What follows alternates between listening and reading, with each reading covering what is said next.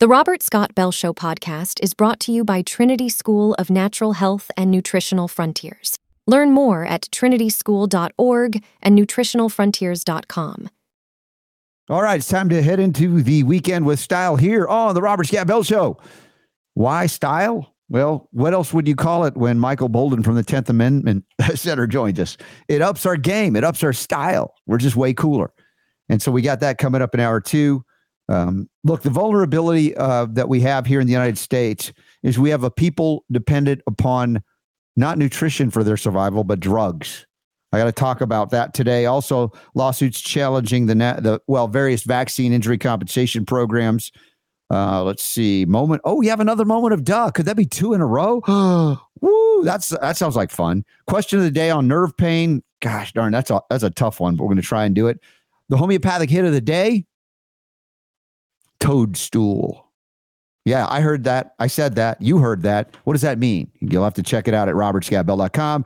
What is Alexander Hamilton's craziest plan? We'll ask Michael Boldin about that and a whole lot more. Y'all join us at robertscottbell.com/listen for the chat room or various places, and let us know where you're listening, tuning in from, and please share the show as we get this healing party started right about now.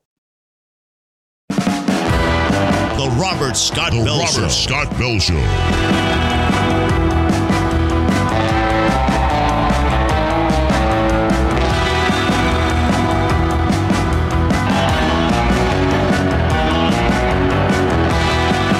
The voice of health, freedom, and liberty. The Robert Scott Bell Show. Fire and brimstone coming down from the skies. Rivers and seas boiling. 40 years of darkness, earthquakes, volcanoes. The dead rising from the grave. Human sacrifice, dogs and cats living together. Lighten up, it's Friday. That's it, we did it! We did it! Thank God it's Friday! Friday, party of the weekend. It's the Robert Scott Bell Show. We are on now for the next couple of hours and then some. Appreciate y'all considering being here, and I'd appreciate even more if you shared the show, because you know about us, but not a lot of others do. Still, even the best kept secret in health talk media. And we got Michael Boldin from the 10th Amendment Center scheduled to join us in the second hour, as he does when we're on live every couple of weeks, and he's not having an anniversary with his honey. So that'll be fun. We've got the, what was the wildest, craziest plans that Alexander Hamilton had back in the day. Little history lesson. Love going through the history with Michael Boldin. Now, the first thing is we get domestic here in terms of U.S., where this show originates. And the concern I've had for many years is that people, this is a controversial thing, even the Pledge of Allegiance, right? This idea, if you say the Pledge of Allegiance, but the reality is, even if you think you pledge allegiance to the United States or whatever it is you think you're pledging allegiance to, the reality is the majority of Americans, even to this day, still pledge allegiance to Big Pharma and the United States of Drug America. And if you think I'm exaggerating, how many people are on medicines in America compared? I'm talking about pharmaceutical medicines, prescription, not even over the counter. We can add that into the mix if you want.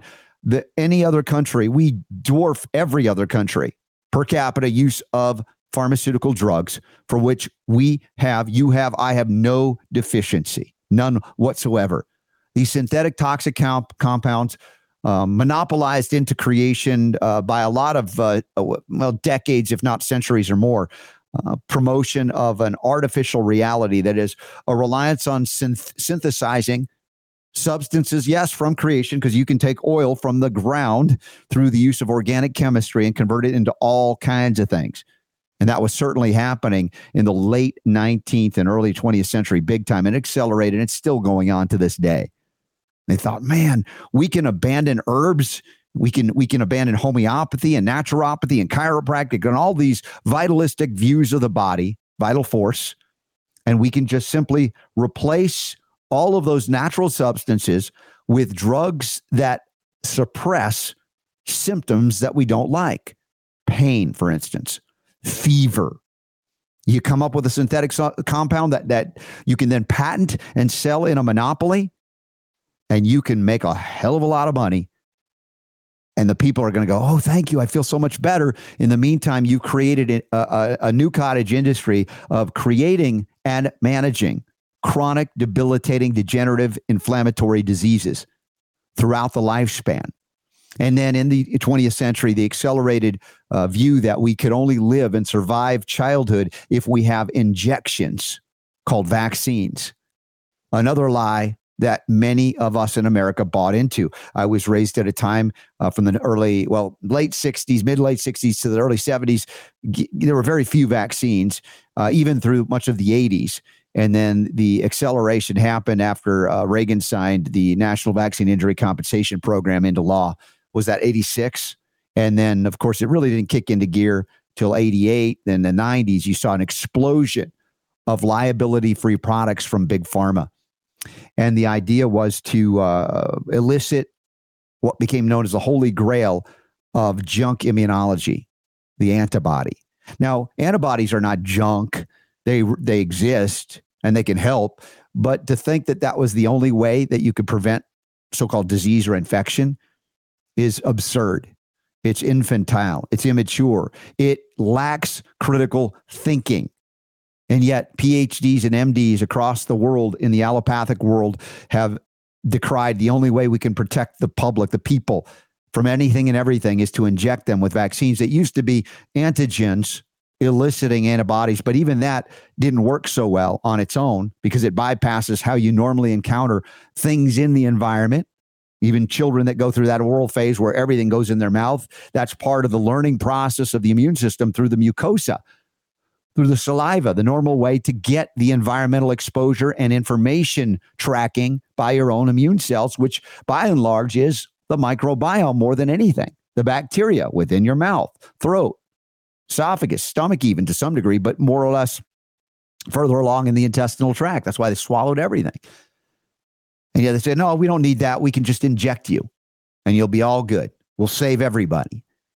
Nonsense, dangerous nonsense. And finally, doctors and scientists are picking up on, the clues that were laid down by the creator to say, the natural world has all the solutions you need to prevent disease. And it includes exposing yourself to the environment, the biome that exists around us and within us, and not suppressing it by destroying it or bypassing it through injection. Remember, the antigens even injected were not enough. That's why they added adjuvants.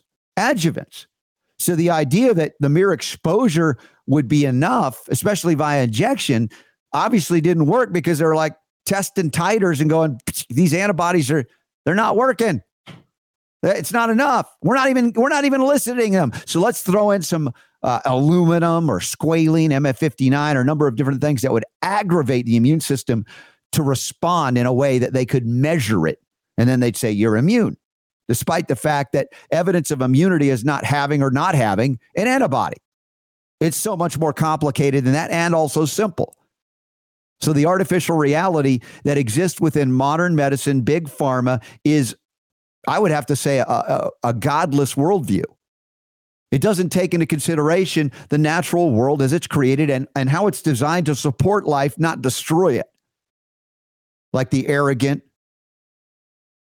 I want to cuss right now, but we got kids in the audience and I know they can handle it, and mom and dad, you can handle it, but still, you guys can decide what you want to hear in your own house with the Robert Scott Bell Show on, or in the car, wherever you're listening. So the first article, I'm kind of hinting around it to get there. It's from Axios today. The headline reads, "I've never seen anything like this. High demand fuels drug shortages." Now, the irony here, of course, is, yes, there's a great danger in people who are dependent upon drugs to lose access to those drugs. I don't dispute that. But there's also a potential great benefit.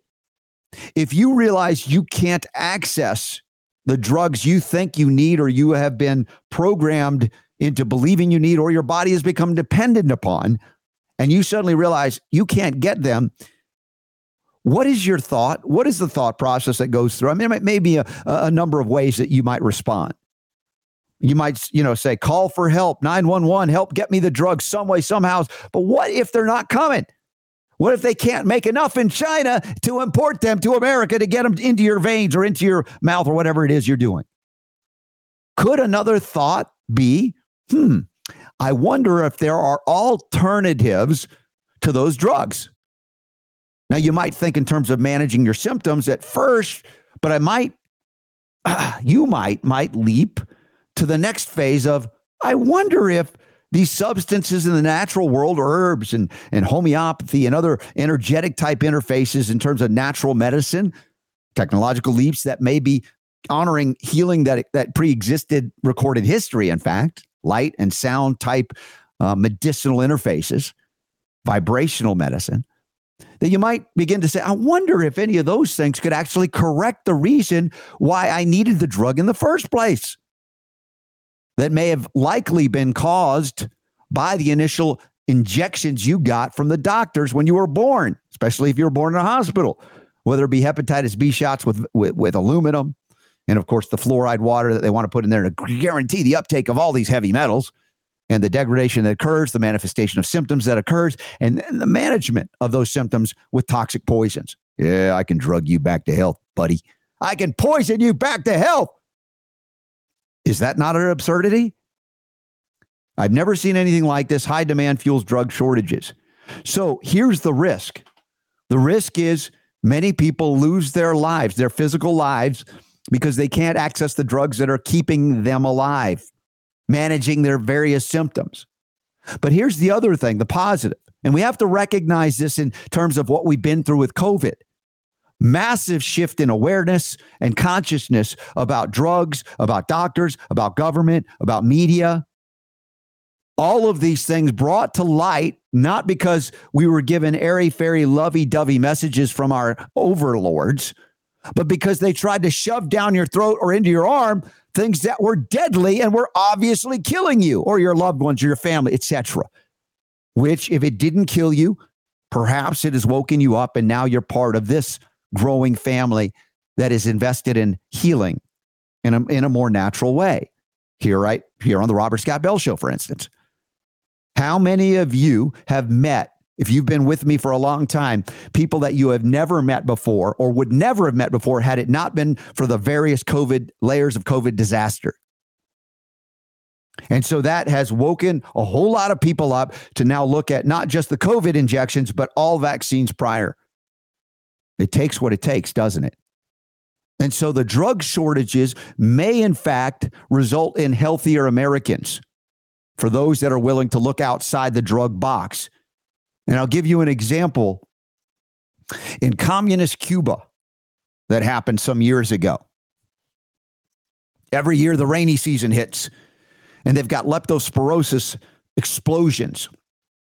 Look it up. You can read about it in the warm tropical environs there and the rainy season. A lot of these diseases manifested. Now, they have been investing in vaccinations for years through, even when they were connected to the Soviet Union, the communist beachhead for them. And they had access to some degree with money flowing to get these vaccines. And then the money dried up and they were SOL. They couldn't get the vaccines. And so guess what?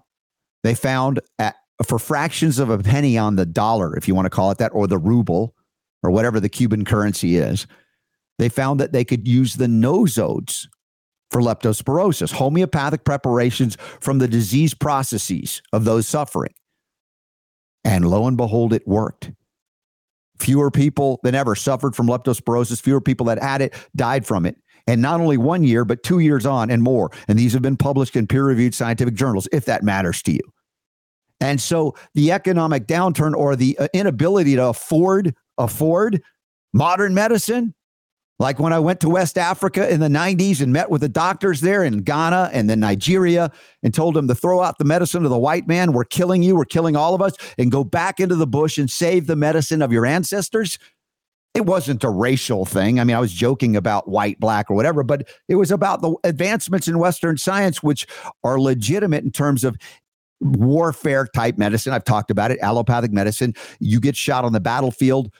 Who do you want to put you back together? A homeopath with no skill or knowledge of surgical procedures to save your life? Or an allopath who's trained in surgery? Remove the bullet, patch you up, stop the bleeding. which they can do even with silver nitrate, but also there are homeopathic benefits and other things that you can do in conjunction with it. But let's put that aside for a moment. So you lose access to the modern medicine that you've become accustomed to that is managing your disease that it created to begin with. And now you can't get it. What do? Do you choose to live, or do you choose to beg for scraps of drugs in some communist single-payer system? Because, that'll be the message. You Americans in your capitalistic system, you care not for your people, and they're dying, they're bankrupt, they can't afford it. But those who go back to growing their own food and growing their own medicine and learning about the things we talk about here, like the homeopathic hits of the day, you have all the remedies you need. You can make them for pennies on the dollar. And you have a different world coming to you, not because it's being given to you, but because you're going out to take it. And that's not a Gordon Gekko thing. Greed is good kind of thing. This is about the self-preservation, the ability to care for yourself, and in that way, care for others in your own local environment, your community, because you have an investment in that community and they have an investment in you if you do something that contributes to the benefit and health of those around you. Doesn't seem so complicated as we're dealing with globalist interventions around the world, corrupting people who would normally find a way to get along with one another, even if there's a history of animosity, because it's in their best interest to do so. Instead, globalists want to shake the black and the red ants and cause them to go in just seething hatred and rage and continue on this disappointing plight of humanity that seems never to break the cycle of hatred and rage and anger and warfare. Instead, what if they threw a war and no one showed up?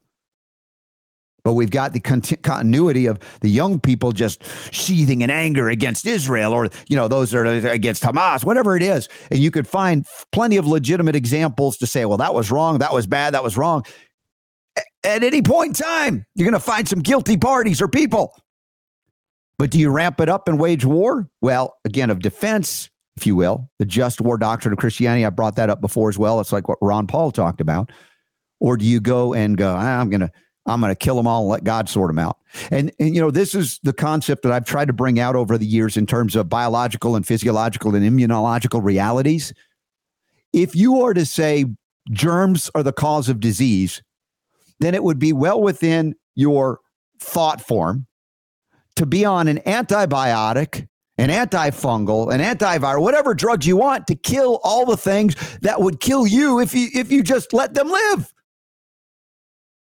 Now, the question is, what causes something in you that is life-sustaining in your microbiome that helps to produce neurotransmitters, endocrine compounds to support immunity, to support a digestive process, to support elimination processes? What would instigate those microbes that are life-sustaining? You understand? They keep you alive. What would instigate them to suddenly become something that is trying to kill you, or an interpretation that they're trying to kill you? It's the alteration of the terrain. It's the destruction of the balance of the microbiome and its biodiversity. You artificially alter that terrain and something takes advantage of that new terrain. The bacteria that were doing all the good stuff for you suddenly express new DNA to survive their new hostile environment, and we call that an infection. And then we give a toxic poison to kill it. Instead of utilizing homeopathic remedies, I've talked about some of them for infection, or bioactive silver hydrosol to neutralize those that are out of balance, that have become quote unquote terrorists. They've been bred into it, and then neutralize that threat, but then restore integrity to the entire terrain so that you no longer have these hostiles jumping up and going, I'm going to kill you. I know the analogy is probably escaping many people that are just into seething hatred, rage, and don't follow this peaceful concept of biodiversity. This is not, let's say, imposed upon us from above, but it is a natural order of the universe from within. And we as humans fall prey to deception, propaganda, emotions when we are lost in terms of our mission, purpose, and our connection to the divine. We have no real acknowledgement of the divinity of all living beings on the same planet that we exist on right now. Whether you believe it's flat or circumferent, it has a circumference of some kind because it's not flat, or whether it's a donut. I don't care. Do we have the capacity to come back to our spiritual senses, grounding in that reality? Now, this doesn't mean naively you walk down a dark alley at night that's known for criminals and drug use, and you go, yeah, I'm fine. I'm just all spiritual about it. That's just stupid, unless you perceive you've been guided by God to get in there and do something. All right, that's always an option. But just in general, the idea that we can, it's kind of like the new agey, airy-fairy 60s hippies movement was rooted in naivete and also to some degree by CIA playing some things that were going on at that time as well. So we're always subject to manipulation. Like I bring up this movie all over the time, The Devil's Advocate with Keanu Reeves and Al Pacino. And, Al Pacino's the devil. It's working through the law, the legal system. And they're all lawyers and everything. And at the end, Keanu appears to his character wins against the devil. And then the next scene, the devil comes in and appeals to his vanity. Vanity always gets him in the end. We're always subject to falling down from our higher ideals, if we even have them. I hope you do here. I think you do here because you're here. But how do we withstand that failure, if you want to call it that, temporary albeit, but falling down like that? How do we get back up and get back on the path? I'm talking about something that goes beyond anger and hatred and rage and warfare, not naively. But that is, to me, the connection with divine spirit, and how you practice that is how you practice it. I've got my way. I'm happy to share it whenever you have questions about it, but I'm not here to convert you to another way of thinking or being unless you feel like, hey, the way it's not working for me now. Maybe there's something else I can do, or I could do better within whatever belief system I have. But if you are of the belief system that you have to kill in order to survive, man, that to me is low on the survival scale. And then you're probably concerned because you don't have enough drugs to keep you going. I guess that's all I'm saying here as I open up my Friday show. This was not the lighthearted open I intended. I don't know what I intended, but Super Don escaped for 5 minutes and came back. He's like, what is he doing? What is he saying? We're supposed to have a lighthearted into the weekend segment. Kind of sounds like dogs and cats living together. Yeah. Dead rising from the grave. Right. Yeah. We just should have Ozempic raining from the sky so nobody is ever without it. Anyway, I'll pause there. I don't know if you've been paying attention to anything I said. If it made any sense, type in the chat room. You're off your rocker, Robert, or dude, that's pretty interesting. I'll consider that more and ask me some questions and we'll go further. There you go. Just trying in the article, they talk about the different drugs that they're referring to. Mm-hmm. And we're looking at drug shortages with ADHD drugs, like Adderall. Yeah, for which no child has a deficiency. We've got amoxicillin. That kind of surprised me because I remember amoxicillin when I was a kid. Generic antibiotic. That was the pink liquid stuff that they gave you that tasted like. I can't remember what it tasted like, but it was. I mean, I liked it. Yeah, like bubble gum, right? It was like the broad spectrum antibiotic that they give to kids. Apparently, there's a shortage of that. Right. And then they bring up Ozempic, which of course, we've been covering that. And you've got this tug of war going on between the people with diabetes, which is what it was intended for. Right. And then the people that are, quote, obese, which like obesity. Look, are there obese? Yes, there's obese. Of course it is. Is it a problem? Yes. Especially here in America. We got more food than we ever could eat. And the quality of food, is what sucks. Quality of food is horrible, and that brings rise to what we call obesity.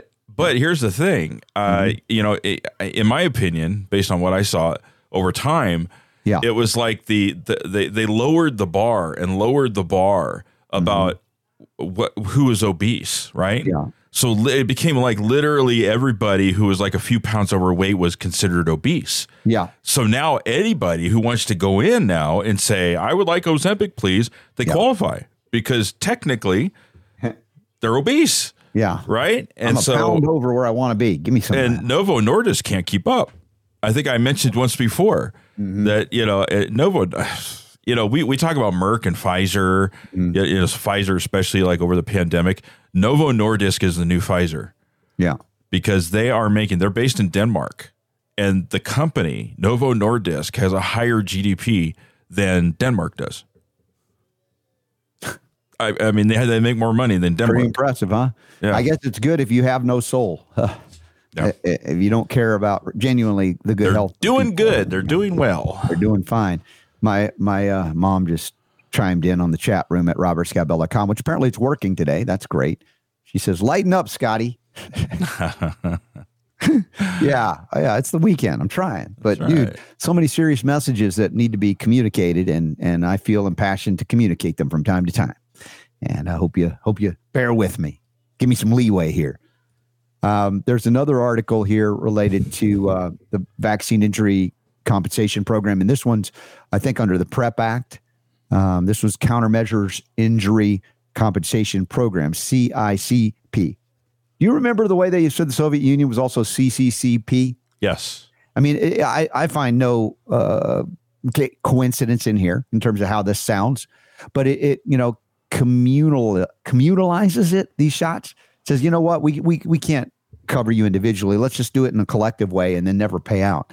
Good luck trying to get it. But in a complaint filed in the U.S. District Court for the Western District of Louisiana last month, attorneys for a group of plaintiffs alleging that they have been seriously injured after they did the right thing and received a COVID-19 vaccine wrote that the CICP is the epitome of a kangaroo court or a star chamber. A proceeding that ignores recognized standards of law and justice is grossly unfair and comes to a predetermined conclusion. Well, what did you think was going to happen when the government absolved the makers of these dangerous injections of all liability should they injure or kill? It was designed to do exactly what it's doing. Minimize any liability or eliminate it altogether by putting a kangaroo court together to maybe throw a few pennies or shekels here and there to the people who are injured, but not much. The CICP, that is like the special one they came up with for the COVID vaccines, right? Correct.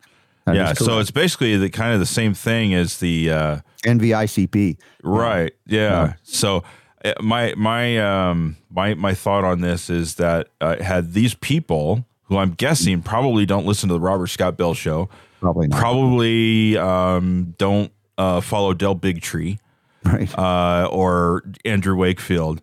Had these people looked beyond what it is that they were being told and had seen what had been going on for a gazillion years now with the NVICP, right? Yeah, they might have known that maybe something wasn't going to be right here, because I'm assuming they patterned it the same way. Yeah, the CICP, right? It's just a different, like a branch, branch, exactly. but probably they basically said, "Hey, this program's working so well, let's duplicate it so these drug companies never have to pay for anything." And the government will occasionally throw things out, but again, for the most part, even if you're compensated, it never makes you whole again, especially when your loved ones are severely injured or die after getting these injections. I guess, the question is, do we really need more legislation to save us from ourselves? This again, the libertarian kind of answer or view is like, just don't take the thing. Except that they made it untenable, as as we pointed out, and we're not the only ones in that regard. Dr. Bertar, when he was here, was talking about that as well. The choice that you think you have is the choice to get shot or lose your job. Get shot or don't travel. Get shot or your kids don't get to play in sports or be in school. All of those things were fundamental violations of choice, true choice, or informed consent, which means even if you refuse to get the injection, there are no consequences other than, you're taking a risk according to them that you might get sick and die. But they collectivized it by saying the very fact that you don't get the shot means you're, a rabid dog that needs to be put down. This is where, the United States of Drug America, as I say, people pledge allegiance to Big Pharma in the United States of Drug America. And that's where we are. After many decades, we're still seeing the authoritarians in medicine dominating the consciousness of most of the people of the West. And our solution is like, well, we'll break free of this compensation program. Or how about the people going, I'm no longer participating in any of this at all. And inevitably, downsizing government comes when the people just refuse to cooperate. And we'll talk certainly more about nullification on an individual basis, much less state level interposition. Is that what that interposition?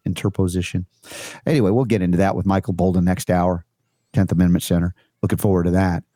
By the way, Aaron Siri is the one that's representing these plaintiffs.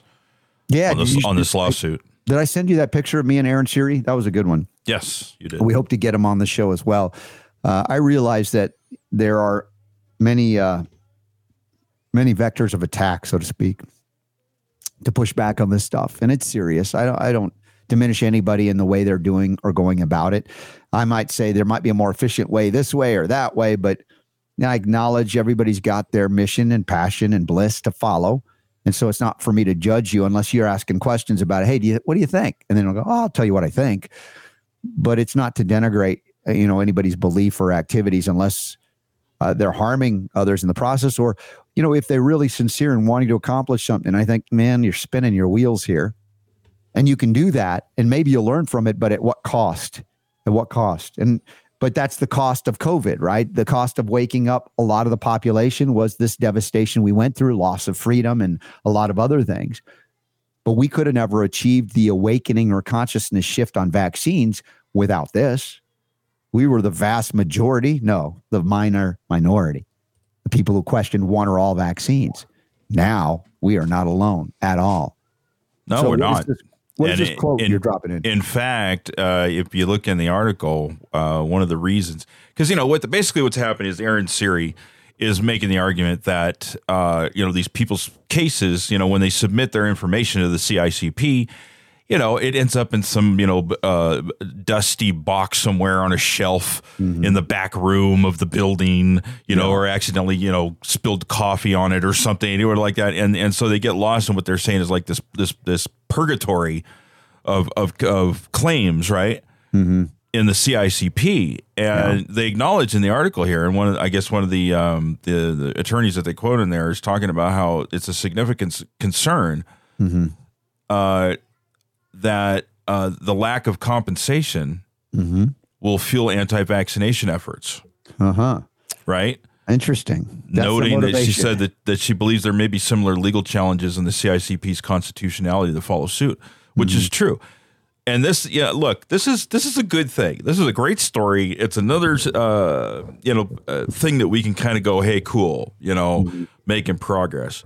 Yeah. A hard way, of course. It is, however, more confirmation of our accuracy and our predictions when all of this crap started 3 years ago. Yeah. Because if you remember, what did we say? We couldn't believe what was going on. We're just like, holy crap, what's happening here? This doesn't make any sense. This is a violation of the First Amendment. You can't do this. You can't force people mandates. This is unconstitutional. And, it was obvious, I think, to everybody that was watching this that this wasn't going to stand up in court. But they did it anyway because they knew time was on their side, right? Yeah. They knew they were going to get away with it. They knew that, oh, man, and they admitted more than once. We saw, more than one politician say, well, in fact, I think even Biden was one of them, if I remember correctly. It was like, well, this may not be constitutional, but we'll do it until the court slaps us down. We'll do it. And so now we're seeing, thank goodness the courts are now going, okay, yeah, that's unconstitutional. So it doesn't save us from what it is that happened, obviously, but maybe it'll be something that will help us in the future. Right. Because now there's precedent, right? So it's frustrating to see, but it's also good to see. And I think another thing that they're probably worried about is if they really open the floodgates on these people getting compensated, then in a way they're kind of admitting that the vaccines, well, of course, have risks, right? Yeah. Which they don't want to admit. They don't want to admit, even though it's patently obvious. And with $1 trillion interest payments a year now. Where are they going to get that? Oh, I know, right? The demise further. And so we're back to the you Republicans are cold and heartless because you want to cut programs. I'm like, dude, you're going to be hungry and homeless if you don't do it inevitably unless you plan accordingly. And this is what Ron Paul was saying. Exactly. Right? This goes back to the debates when he had all these ideas. We're going to abolish this, we're going to cut this, and we're going to do this. And everybody's going, oh, you can't take that stuff away from us. It's just like, look, the math is the math.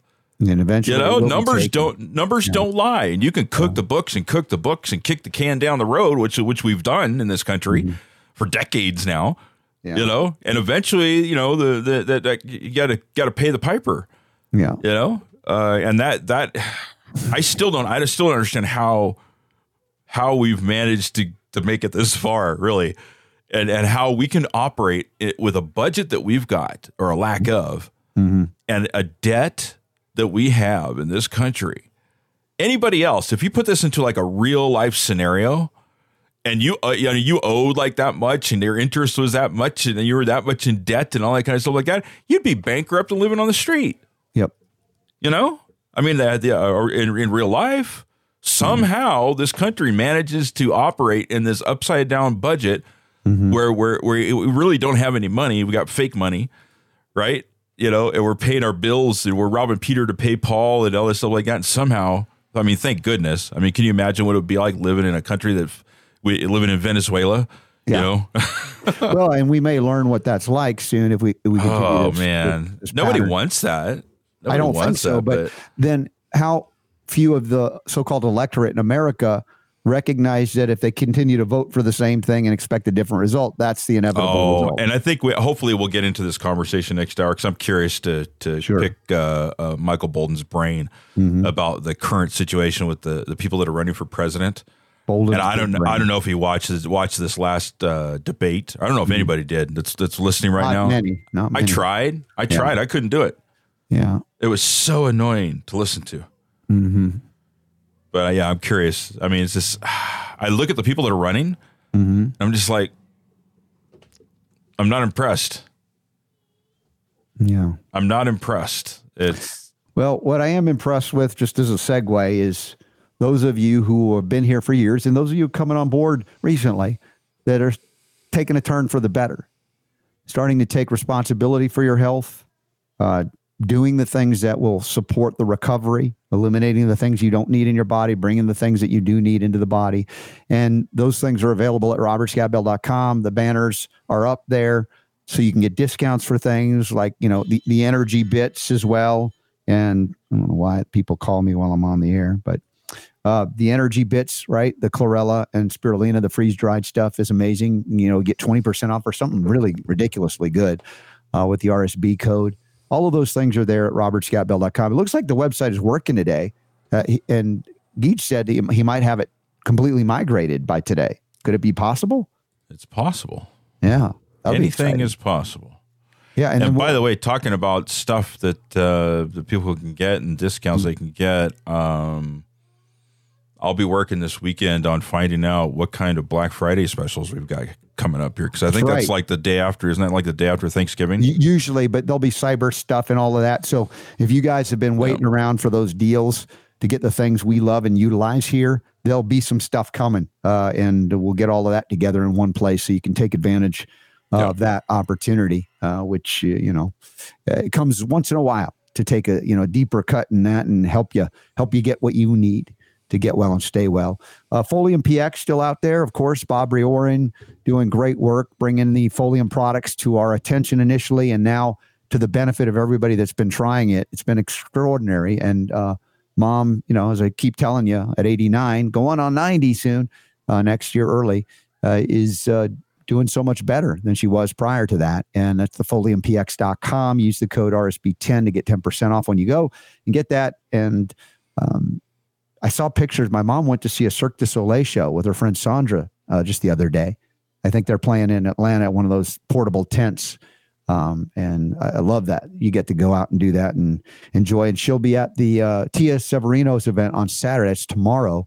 The Plandemic triple feature, and the CHD bus is there and everything like that. So that's cool in terms of upcoming events. That's one to take part in. There are a limited number of tickets available if you're in the Atlanta area and want to check that out. There are other upcoming events. This weekend, we were going to be in Dallas for the Great Exodus Conference, and they delayed that. So we're rescheduling that for the new year. Pay attention to the upcoming events tab if you don't mind. Or if you want to stay plugged in by email, I'd love for you to do that. Text my initials RSB to the number 66866. Text RSB to 66866, and you'll be prompted to enter your email address to be plugged into the newsletter that Super Don sends out occasionally. You can follow us on social media as well, and Instagram is Ask RSB, and so is Twitter. X now is also Ask RSB, and then we're on Facebook somehow, The RSB Show. So some of you are watching there and are commenting, and I appreciate that. Kim had said the plan was that we pay for it all for them to hurt us. That's the thing, that they deceive us to such a degree, Super Don, that we participate and fund our own enslavement and demise without even realizing that we're doing it. Oh, it's so the propaganda is is so intertwined and just confusing, and people just, and I'm that's not like I'm Mr. Know-it-all and the enlightened one. I mean, I am to some degree, but if you are participating in society at this point, it's very difficult to completely remove yourself from the situation to the point that you are not funding any of this. Mm-hmm. Do you go to the store and buy stuff? Mm-hmm. Do you pay your parking ticket when you get one? Do you pay your? I mean, pay your utility bills? I mean, it's so. It's just, you can't get away from it, really, unless you live off the grid. Mm-hmm. But who wants to do that? Some people do and take great solace, but others don't. And how do we maintain some level of what we've come to know as a civilized society that's not so very civil? When we found out COVID happened and people started shunning you for not wanting to become pharmaceutical experiments, it's stunning how vulnerable we human beings are to propaganda, deception, emotional, triggers, if you will. And this is where I come back to the spiritual practices, whether you're in an organized religion or not. It's not for me to say, but just something that helps you unplug, at least temporarily, and reconnect to the source of your very life. And it's not an umbilical cord to government. That's the artifice. Or an umbilical cord to a drug or a vaccine. That's the artifice that we become accustomed to and believe is the only reality. And as well as the utilization of Federal Reserve notes and banking within a system that is set to enslave you. That does from day one. The moment they number you like cattle as a baby, you never had a chance. And people are waking up to that reality more than ever before. And I've been at this for so long, and it still sometimes stuns me to see how many people are talking about things that you couldn't say anytime, anywhere. People think, you've got two heads or worse. So things are shifting. I'm not going to say they're not. Oh, they definitely are. You're right. Yeah. You're right. People, more and more people. And, ever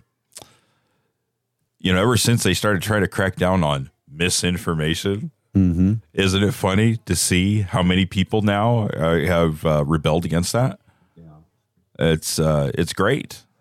I think it's great. Mm-hmm. It's pretty extraordinary. We do have a homeopathic hit of the day. We're going to do this hour before Michael Boldin joins us from the 10th Amendment Center, and I gave the hint toadstool. I don't know if you did a picture for today's one. We'll find out shortly. But we also have a question of the day we want to get to. There's another article here. I really don't have time to go into it, I don't think. But I think this one's out of Great Britain, England. We've got a lot of folks that listen on UK Health Radio. This says, the Telegraph, we were told the vaccine was safe, but what happened has been life-changing. This happened. Kate and her husband, Jamie, was fine, healthy, fit, and then gets the jab. Not long after, has a brain bleed, a devastating, clot. This is like, you hear this time and time again.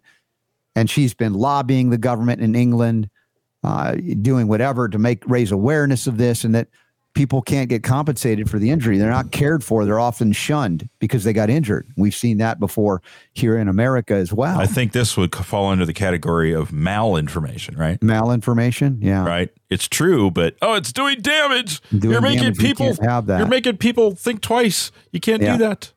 Yeah. It's people say, I was just doing what the government was telling us. Well, that's where you made your first mistake. And this is not me piling on somebody who is injured devastatingly so. But how long in history have you been reading about people warning you that if the government says to do it, you might want to do the opposite of what they're telling you? Where is the suspicion? Where is the concern that the government might not be telling you the truth? Because in history, that's always been the case. Stop being a conspiracy theorist. Come on. Yeah, well, that's how they disputed or dismissed you. And you, because of social pressure, you wanted to fit in. You're like, oh, well, maybe I won't go down that road because, then my friends will shun me. Well, look what they did. If you didn't get shunned and you did what you were told, you might have been devastatingly ill or are. ill, or you might not even be here anymore. You've lost loved ones. We keep talking about, yesterday with the father and daughter we had on. Mm-hmm. They trusted, they did it. They trusted the hospitals like most of us did, and doctors, and they went in, and the hospital protocol killed her. We talked about how much of this has to go on before we go, enough, not participating. Nothing you can say is going to bring me back into the fold. They still think, as they scratch their heads and go, oh, we don't know why people don't trust us. Really? You don't want to know. I can't help but laugh when I see that. Yeah. All right. Moving on. Can we do an MOD? Sure. You ready for that? Yeah. So occasionally, and apparently 2 days in a row, this is exciting, Super Don. Yes. There are scientific studies that identify things that are so obvious and right in our face, yet somebody paid for it, that they can only be determined to be today's moment of duh. What are you people? On dope? Amalgamated Association of Morons. Local 6 and 7-8. You're crazy! What is your major malfunction? moment of duh brought to you by Sitting is the New Smoking. You know what? They found out that any activity, is better for your heart than sitting. Even sleeping is better for your heart. This is a study by the British Heart Foundation. Represents the first of its kind to examine the link between daily movement patterns and cardiovascular health. This represents the first findings to surface from the global prospective physical activity, sitting and sleep consortium. Wow, the first of its kind. Yeah. We should send that. I don't know. What do you send somebody to? With the British Heart Foundation, I don't know. You figured out that sitting on your ass all day is not good for your heart? Really? Really? Really? How much money? Yeah, I don't know. I'd like to find out. How much did it cost you to do this study? Mm-hmm. To find out that doing something other than sit and do nothing is better for your heart. Yeah. That it's better for your heart to even, I guess what? Just move around? Yeah, just move a little bit, yeah. Yeah. The study discovered, I want to read this paragraph real quick. Okay. The greatest benefits to heart health came from time spent in moderate to vigorous activity, followed by lighter activity, standing, and then sleeping. Just 5 minutes of higher intensity. So wait a minute. Are you telling me that if you did vigorous activity, that was better than doing less than vigorous activity, which was better than doing minor activity, which is better than doing just a tiny bit of activity? Mm-hmm. They figured that out? Yeah, they figured that out. How did they figure that out? Yeah. So even just like you said, going for a walk, like Mom's doing every day. When the weather's cooperating, 30 minutes a day is good. I like to see her dance again. But yeah. See, they stay here. Simple modifications such as opting for a standing desk over sitting. Hey, could look contribute. At us. Hey, are we doing that, Super Don? I'm doing that. We figured that out without them telling us. We didn't even have this scientific study to validate what we were doing, and yet we did it. I don't know how I have no idea how we figured that out. But you renegade, you. Anyway, y'all, move your tushies, Steve, please. here's a good one here. Steve wants to know if falling asleep while sitting in your chair healthier. Is that healthier than staying awake while sitting in your chair? All right. He always asks the good question, Steve. That's a good one. We'll need to invest in more studies. So let's say who's got the bucks to invest in that. All right. That was a fun moment. Hope y'all take it and get out there and move your tushies. All right. We got question of the day. We got a homeopathic hit. What do you want to do first? I'm game either way. What's next on the list? I don't know. I write it down and I'm not sure of the order sometimes. What do you mean you don't know? Let's see. So I think the next one. And we're back. What the heck happened there? Why did the live stream shut down? I don't know. That was weird. It's a weird glitch. So sorry about that, guys. I think it'll pick back. Yeah, okay. I think we're back up on Restream now. Okay. Or not on Restream, on Rumble. Okay. So let me get back to can't play video from storage. Please try again. Oh. Let me try it again. All right. Let's see if it works. Okay. That sound means it's time for the question of the day. This is coming from Nicole. It's a tough one. My heart goes out to you, Nicole, because my wife has been dealing with neurological type pain for a long 12 years now. She says, I've been dealing with what I expect is nerve pain in my back for 14 years. It came on after a total hysterectomy done with a Da Vinci machine. Super Don, did you look up the Da Vinci machine? Because I did not look it up, but I can do that real quick here. To me, I mean, if you're going to use it, use it to remove your ovaries and uterus, I'm not liking the sound of that. She says, I've tried acupuncture, PRP, massage, physical therapy, chiropractic, myofascial release, and many supplements. Nothing cuts the pain at all. Do you have any suggestions what I could try or what kind of doctor could help? Thank you, Nicole. All right. Well, in all the years we've been dealing with this with my wife, nothing really took out the pain, although it's not as severe as it once was, admittedly.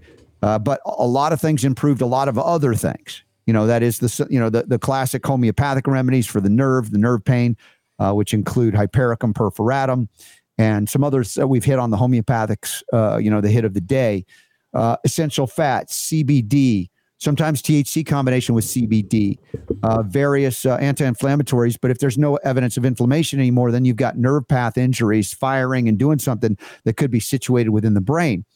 Now, my wife went to Kenneth Oliver, DC. He's a chiropractic neurologist. We've had him on the show a couple of times now, and I would say, by all means, reach out to him. Can we find his information again? Sure.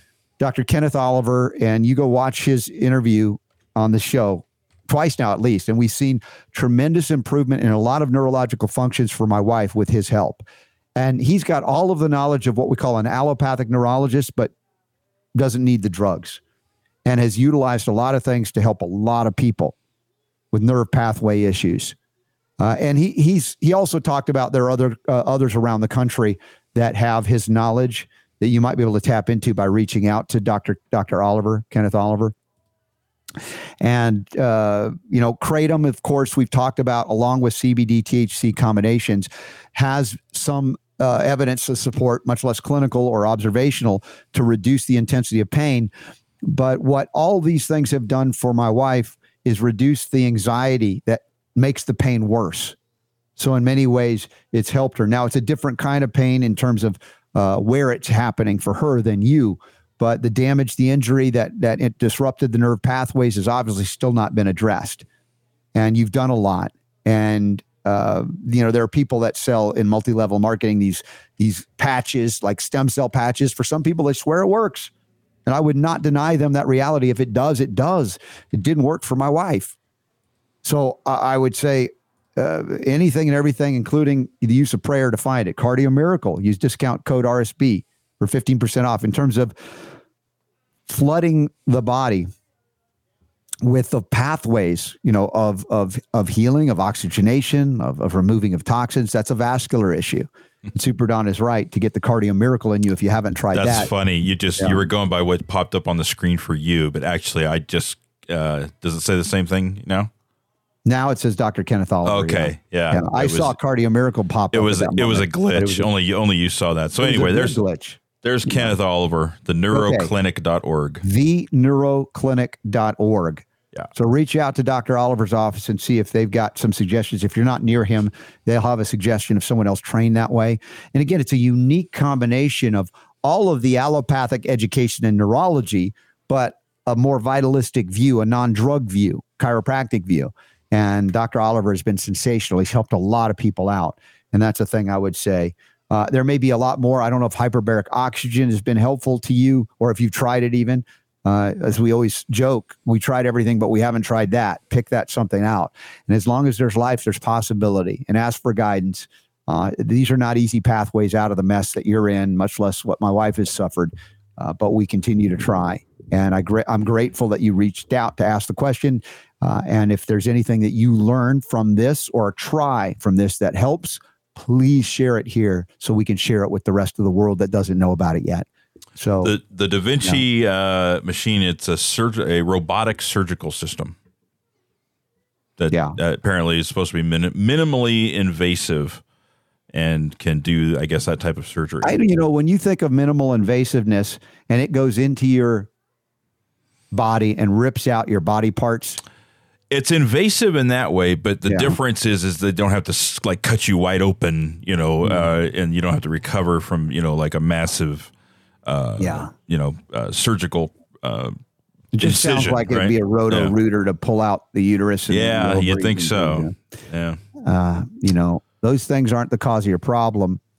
If they become a problem, look elsewhere and hold on to your body parts if you can. I know it's too late for some, but I will just say that if they targeted men for removing their testicles, men would go, I think we're going to find another way here. I don't know about that. Yeah. Can I just write it on a piece of paper and put it in my pocket? Yes. Yeah. Homeopathic testicle. There you go. There you go, Super Don. You're on it. All right, let's cram a homeopathic hit in here before we go to Michael Boldin. What do you say? All right, Mr. Toadstool.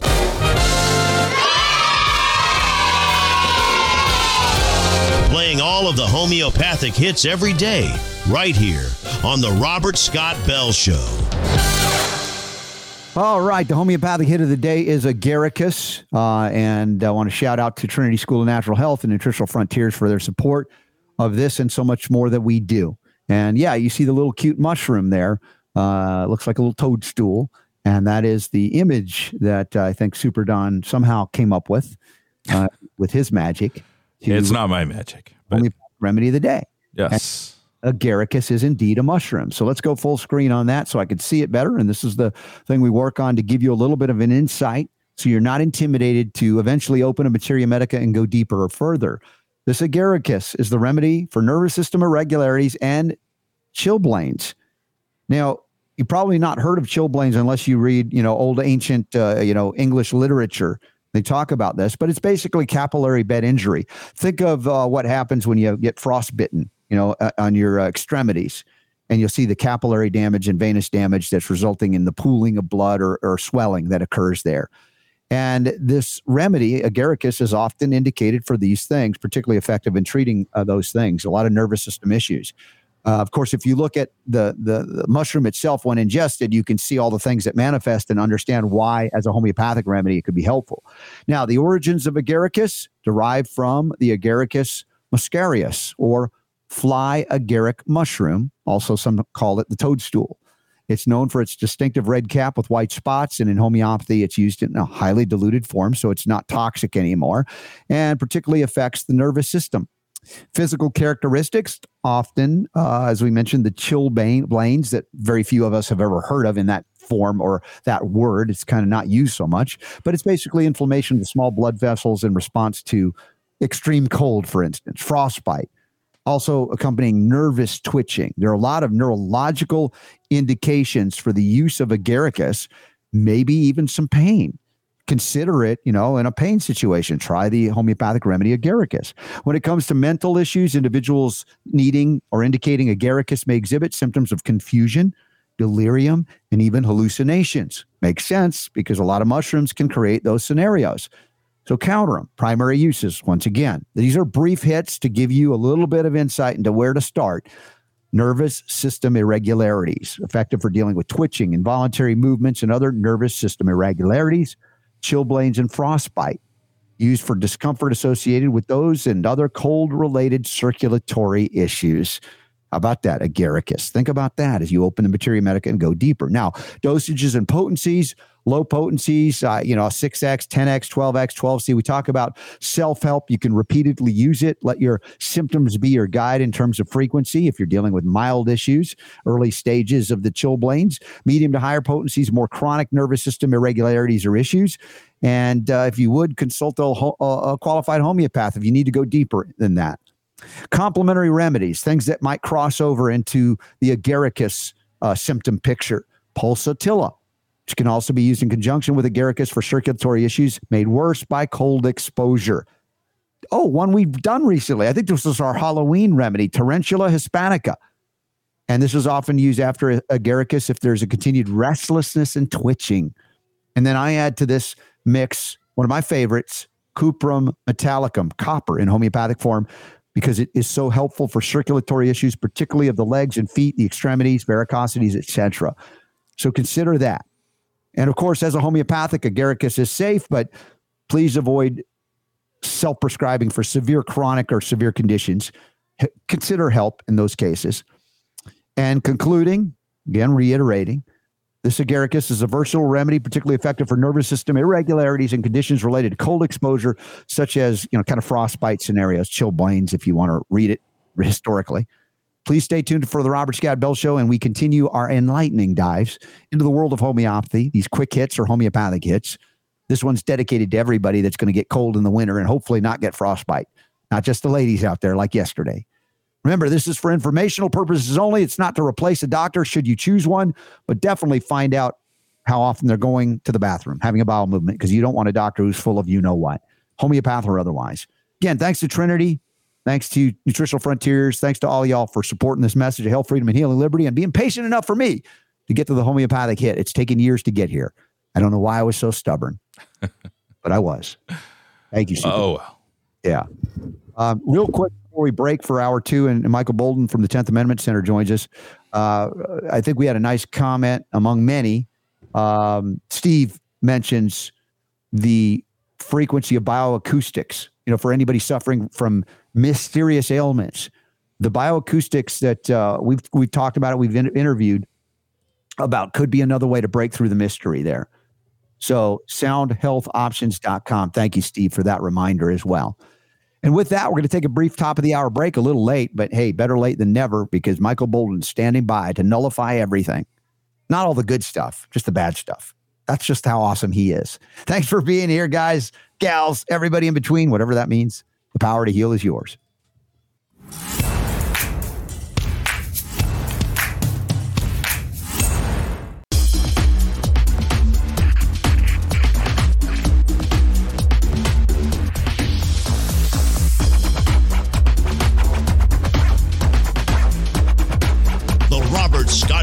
Scott Bell Show. I just saw this thing on social media. Cash is freedom. A cashless society means zero cash. What does that mean, really? I've been bringing this up for years, too. I just sent that to Super Don. If you can find this thing, it says, every penny you receive will be recorded. Every transaction will be tracked. Well, you won't receive a penny, not a physical one anymore. And I saw in the comments, this is on, I think, a Facebook thread. Somebody says, please don't remind me. Planet Fitness has already put out a sign saying we are going cashless. Well, folks, I pay for my kickboxing gym membership with gold backs. No matter what happens to the Federal Reserve note dollar, people who are independent owners of their businesses will gladly accept something of value that contains gold within it, or silver or other things. If you think you'll be able to spend cash and stay out of the central bank digital currency, naive is an understatement. They're going to destroy the value, what's ever left of the Federal Reserve note dollar cash-wise, so that you can't spend it, even if they say, well, you can if you want, but what will you be able to purchase with something that has little value other than to wipe your bottom? Chiming in on that and a whole lot more is Michael Boldin from the 10th Amendment Center. God bless you, Michael, my brother. It's time for you. You're back, and I'm better for it. Nope, there's his back. What's happening? I'm really happy to be here. Oh, my gosh. I'm happy every time you're here, and I get so sad when you're not. Oh, well, what's cooking? Let's talk about the CBDC cashless society thing. That's kind of a big, yeah.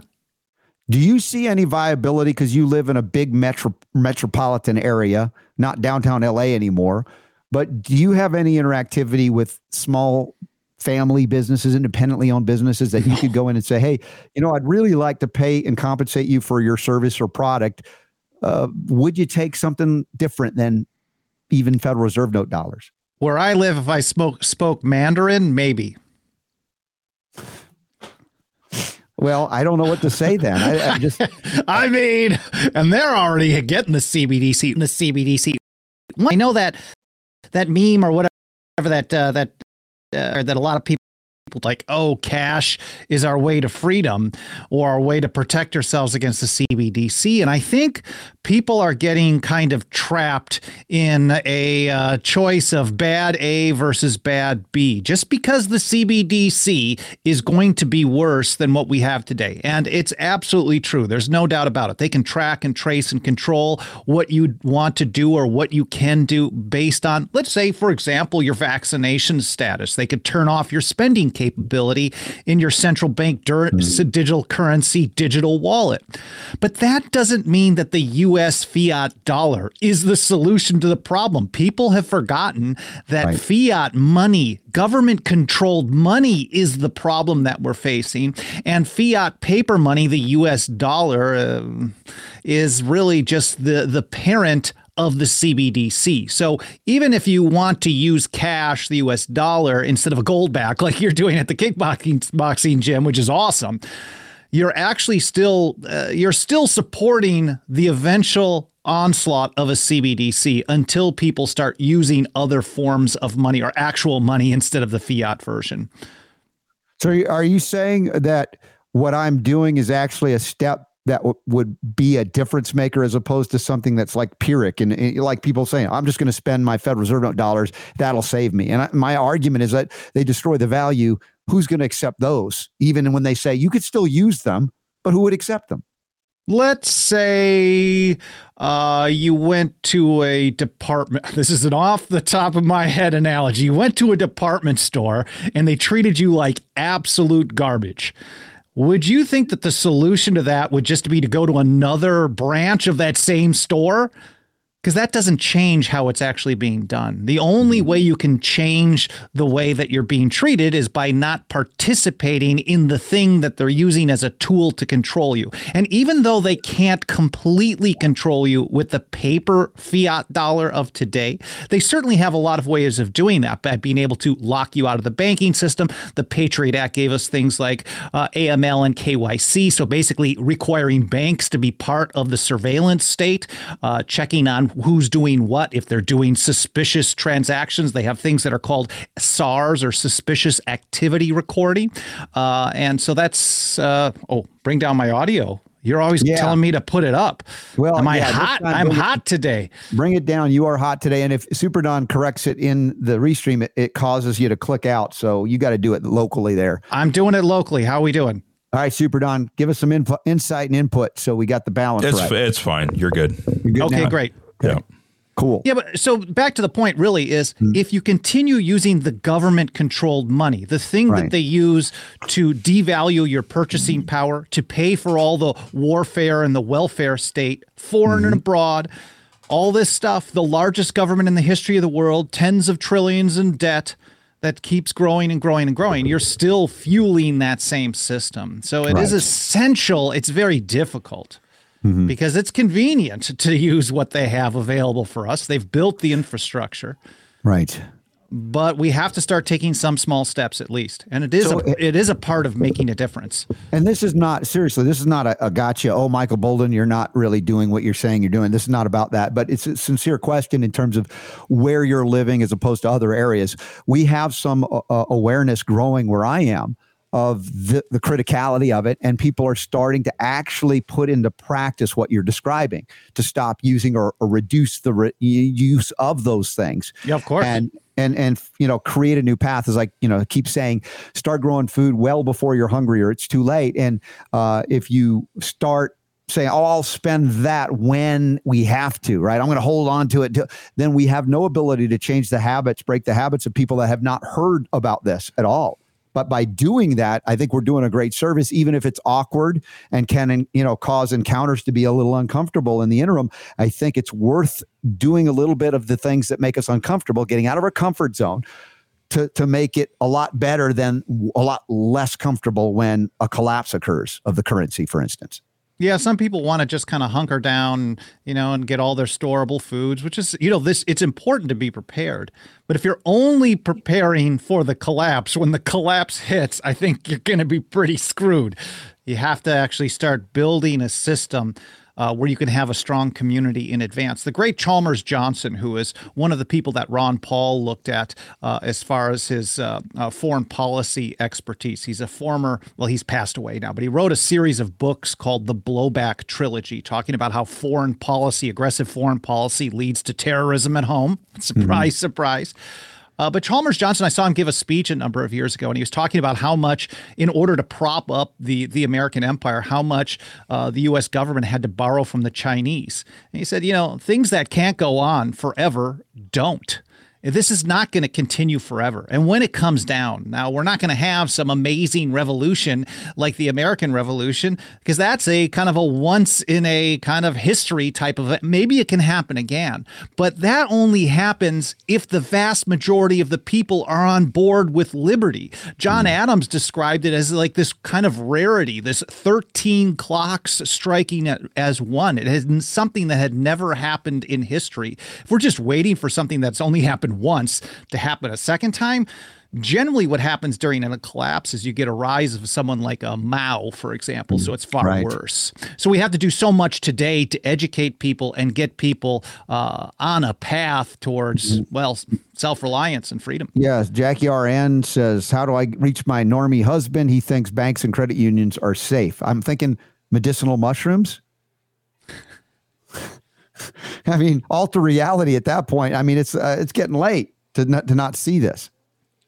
Yeah, it's a tough one. It's a tough one. I mean, the only thing we can do, I think, is lead by example. The only way that people actually become convinced that, I mean, we can show people as many podcasts and videos and blog posts and articles and books as we want, but people learn from experience. I mean, if we think about my own work that I've done talking about states and nullification of federal acts, years ago, I used to use, and I still do, I use state legalization of cannabis for various purposes, whether recreational or medicinal or in CBD form, in hemp and things like that, because it's the same plant. But I would talk about this way back in the day, and almost any time I talked to a group of red state people, Republicans, people on the right, conservatives, it was on the cusp of them wanting to boo me out of the room until I made the point, like, whether you like this or not, you have to learn about it. And I think over the years, we've seen people on the right learn about how, well, cannabis can be good for some people. It can be a very profit-heavy business. And we've seen over the years since that time, some of the reddest of the red states vote to pass it as well. Oklahoma, Missouri, and elsewhere have taken these types of steps. And I think it's because they've watched what happened. And the world didn't come to an end just because some of the left-leaning states decided to legalize a plant that the federal government says you couldn't legalize. So I think the same thing can happen on other issues, but it does take time. As Samuel Adams told us, it takes fortitude and perseverance. You have to really stick it out, and you have to have a real long vision. Otherwise, if you want a quick silver bullet, it's not going to turn around. So the short version of how do I reach my normie husband is, I think, just lead by example. Maybe just start doing it and using it. And then you can't prove to them that the banks aren't sound until the banks prove to them that the banks aren't sound. And that's not going to be a pretty picture. But if you take some steps with gold and silver, real money, gold backs, for example, and then you're a little bit prepared for that when that time comes, if it comes in our lifetime. And that's, I think, the best example. All right, Michael, is mom distracting you? She sent a message to you. Hello, gorgeous Michael. Oh, well, I'm sorry. I got to get rid of you guys now because it looks like I got a convo. Anyway, that it's fun. She's like, oh, Michael's on today. Oh, I'm going to really watch today. Awesome. Yeah, mom loves you. My heart beats.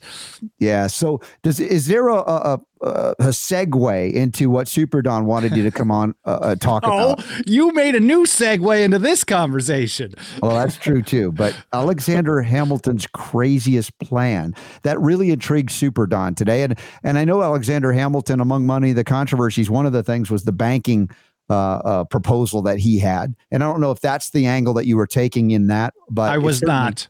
I was not. I just heard CBDC, and I know a lot of people who are friendly to the work that I do and the work that you do. I just hear over and over and over, they are not getting, from my cold dead hands, my U.S. dollar. And I'm thinking, oh my goodness, that U.S. fiat funny money, that garbage has been a tool of complete oppression. They would not be able to fund their foreign policy, their unconstitutional welfare programs, the Department of Education, which is destroying education. They would not be able to fund the ATF for gun control. They would not be able to fund the NSA. They'd have to actually be far more limited, as the Constitution requires, because they'd be required to actually pay for it.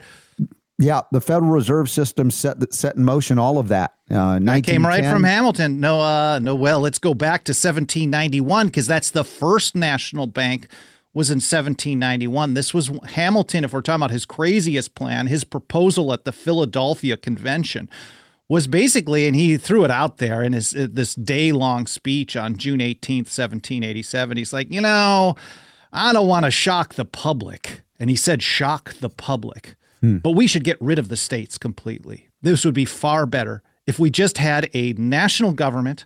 And if we had states or districts, they should be appointed by the national government so they don't do anything that the national government doesn't want us to do. And then the national government should have a total veto authority over anything that localities do. And they should have the power to legislate in all cases whatsoever. And that phrase was a big deal to the founders and the old revolutionaries, because it mirrors almost exactly, well, it is exactly, it mirrors what was known as the Declaratory Act of 1766. This is where the British repealed the Stamp Act because the people were resisting it. But the very same day, or maybe it was 24 hours later, they passed the Declaratory Act claiming power over the colonies in all cases whatsoever. So when you listen to what James Madison had to say, he said this was the cause of the controversy between the colonies and Great Britain. John Hancock said the same thing. Hey, of course, we know we're opposed to this taxation without representation,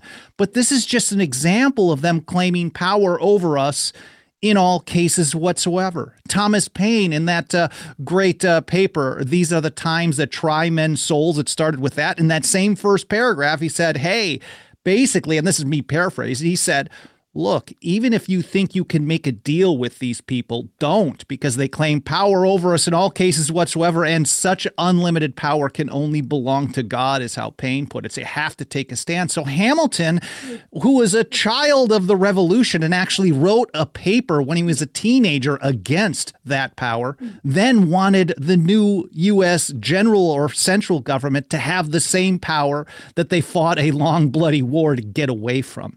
And I think one of the ways, even though he didn't get that on paper, one of the ways that he actually still tried to accomplish this after ratification was pushing for the national bank. It is, even though it didn't last forever, it created the foundation for the Federal Reserve Act. They used the same constitutional arguments to back it up that Hamilton gave in 1791. And Jefferson told us, arguing against it, even if you think this is a small deal, it's only going to be around for 20 years. It's a temporary thing, like an emergency measure that we have today. Same type of garbage we deal with today. Yeah. Even if you think it's okay for a short amount of time, giving them a single step beyond the limits of the Constitution is to give them a boundless field of power. So in essence, unlimited power. This was what the whole American Revolution was about, was taking a stand against unlimited power.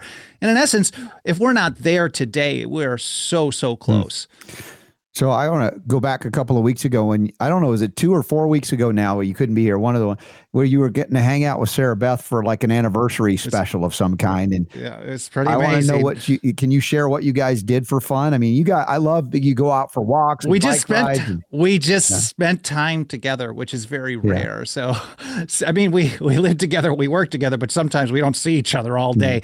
So she actually had a day off, and I took much of my time off, and we just went to parks. We went to the ocean a bunch. We ate a bunch of food, and we hung out. It was really great. Oh, well, I'm glad you had a wonderful day, even though we missed you. It was like an excused absence. We couldn't say no to that. We were on that particular day, that Friday, we were at a place called Top of the World in Laguna Beach, California. So it's a kind of a short hill hike up, and you have this 360 view, and if it was a clear day, you could see all over the place, but it was just amazing. So we picnicked, walked around, looked at views, walked around. Nice. Just spent time in love. Yay. I like the walking part. We learned in today's moment of that sitting and heart not good. Walking, it's okay. It's better. It's good for you. And I don't know who paid for it. I'm hoping it wasn't U.S. taxpayer dollars, but I wouldn't be surprised when we learn of these most obvious things that should be obvious to everyone. So anyway, all right, Super Don. Man, I used to sit 14 hours a day. You did. That's right. So bad. Yeah, you have your standing desk. I was always sitting I hurt my back. Now I have a standing desk. My back is doing better. I'm walking 10 to 12,000 steps a day, so 4 to 6 miles per day. Wow. That's my average over the last 6 months. So I want to up it from there, but it's just so much time. I got to walk faster. Nice. And, the back pain you have was not from removing your uterus. Not this No, time. we had that question come up. That was the previous one. Oh my God. I'm a trans. The transformation It's is a on. double Can't even begin. Now, we've been migrating, apparently, our website away from GoDaddy to a more friendly hosting site. Yeah, what's cooking with that? I've been getting 503 errors, but I just keep reloading and eventually comes through. Yeah, so what's the status? And so we've been assured that maybe by today it's complete. I've been able to load it today. I've been happy about that. But we might even have what's known as an SSL happen, because that was the initial thing.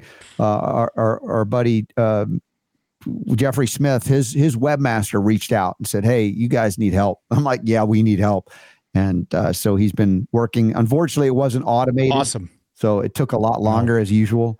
As much as you'd like it to say, "Hey, I can automatically do it," didn't happen. So it's been lingering for some weeks, but it should help us with our outreach, because I realize that if you don't have that on the website now, you learn that people can't open it or won't open it, and any number of things. They can or won't, and the search engines penalize you.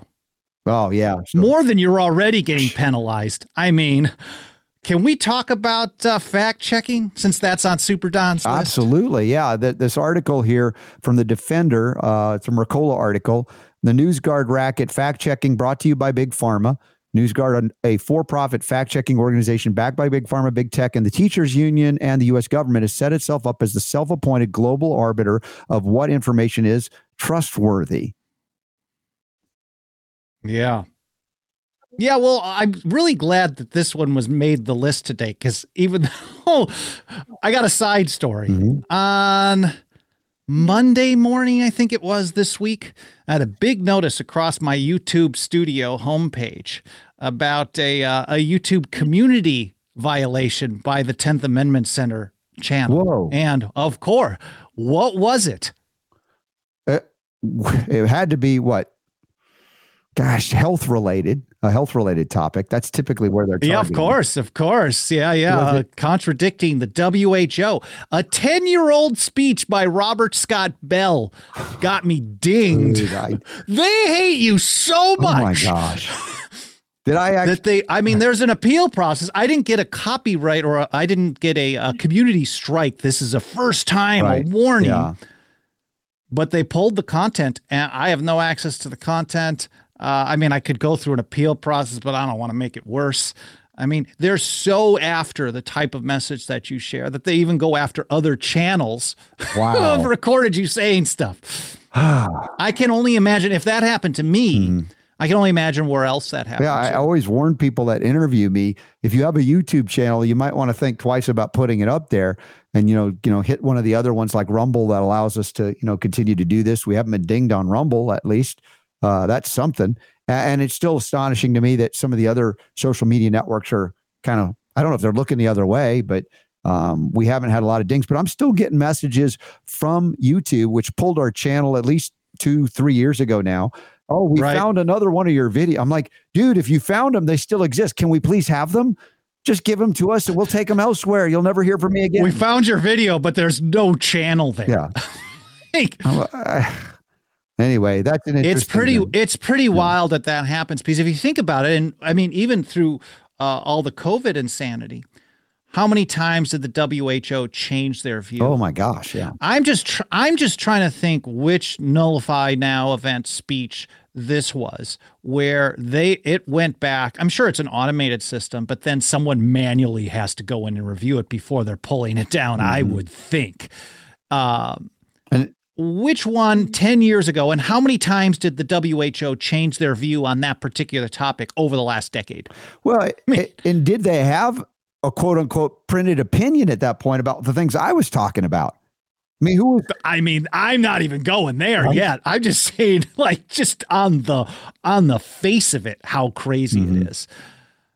Not that I would want to have one kind of quasi-governmental organization determining what I could run on my platform, but I think about your willingness to invite me to speak on that Nullify Now tour at a number of the events, because what I brought was controversial even for the, libertarian minded at the time, because there was a lot of misplaced trust and faith in government medicine. Even though they didn't trust the government, it's like, we got a blind on that. Well, we're going to give them a pass.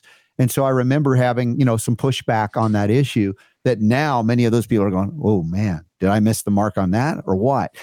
So the fact that they went back that long to erase from history lectures like that. Wow. Isn't that wild? I thought I was going to message you, but I'm like, no, I'm going to hold this one for the show. Dude, that is wild. That is wild. So yeah, if you have a YouTube channel, if you are still there and you haven't got dinged, and if I'm on it, you might want to pull that one down preemptively and put it elsewhere. Just saying. Yeah, it's not a bad idea. I mean, on the one hand, I feel this kind of skin crawl, like, I got to pull this down to stupid YouTube. I mean, they're the bad guys. Mm-hmm. But on the other hand, I think of all these platforms as merely a free tool to try to reach other people. And if I can keep that channel alive there, but then maybe share the same content elsewhere, like you're saying, I should probably look through some of the older content and see what I can pull over to Rumble or Odyssey.com. Yeah, that's a really good idea. Now, are you having some growth in terms of whatever membership program you have for people to become members of the 10th Amendment Center or support it like a Patreon-like thing? This was not on the Super Don list of notes, but 10thamendmentcenter.com/members, if you don't mind me mentioning. Look, I'm a card-carrying member. Yeah, we always grow. It's very slow. We don't take the kind of the popular positions on all the top current events of the day. We don't really cover that. We cover more broad-based strategic viewpoints and history and things like that. So it may not be the most popular kind of stuff for people. I mean, of course, we could tell you, Joe Biden, bad, dumb, evil, but that we're not spending our time doing that. And that seems to be the most popular stuff online. But we do consistently grow. It's just a very slow growth. And that still makes me happy because we're still pushing forward. Well, the most confusing thing now is whole the Middle East stuff that's manifested. Not that it's new, really, but I mean, the blow up that has been is recent. That, it's just like we used to say, Republicans were the neocons that wanted war all the time. And then, of course, the Dems took power, and then we were the only anti-war or semi-anti-war messages were coming from Republicans. And now it's a bit confusing because it's like people don't know what way to stand. And then you get the Republican debate, if it was a debate. I don't think it was. I missed it. Yeah. I did not. Very few voices or any that are speaking out and going, whoa. Do we need to be supporting war anywhere, much less, initiating more hatred for us? I mean, we've got enough people that hate us already. Many of them are apparently coming in through the southern border because they forgot that under the law of nations, you're supposed to have a border and you're allowed to defend it. It's just really strange.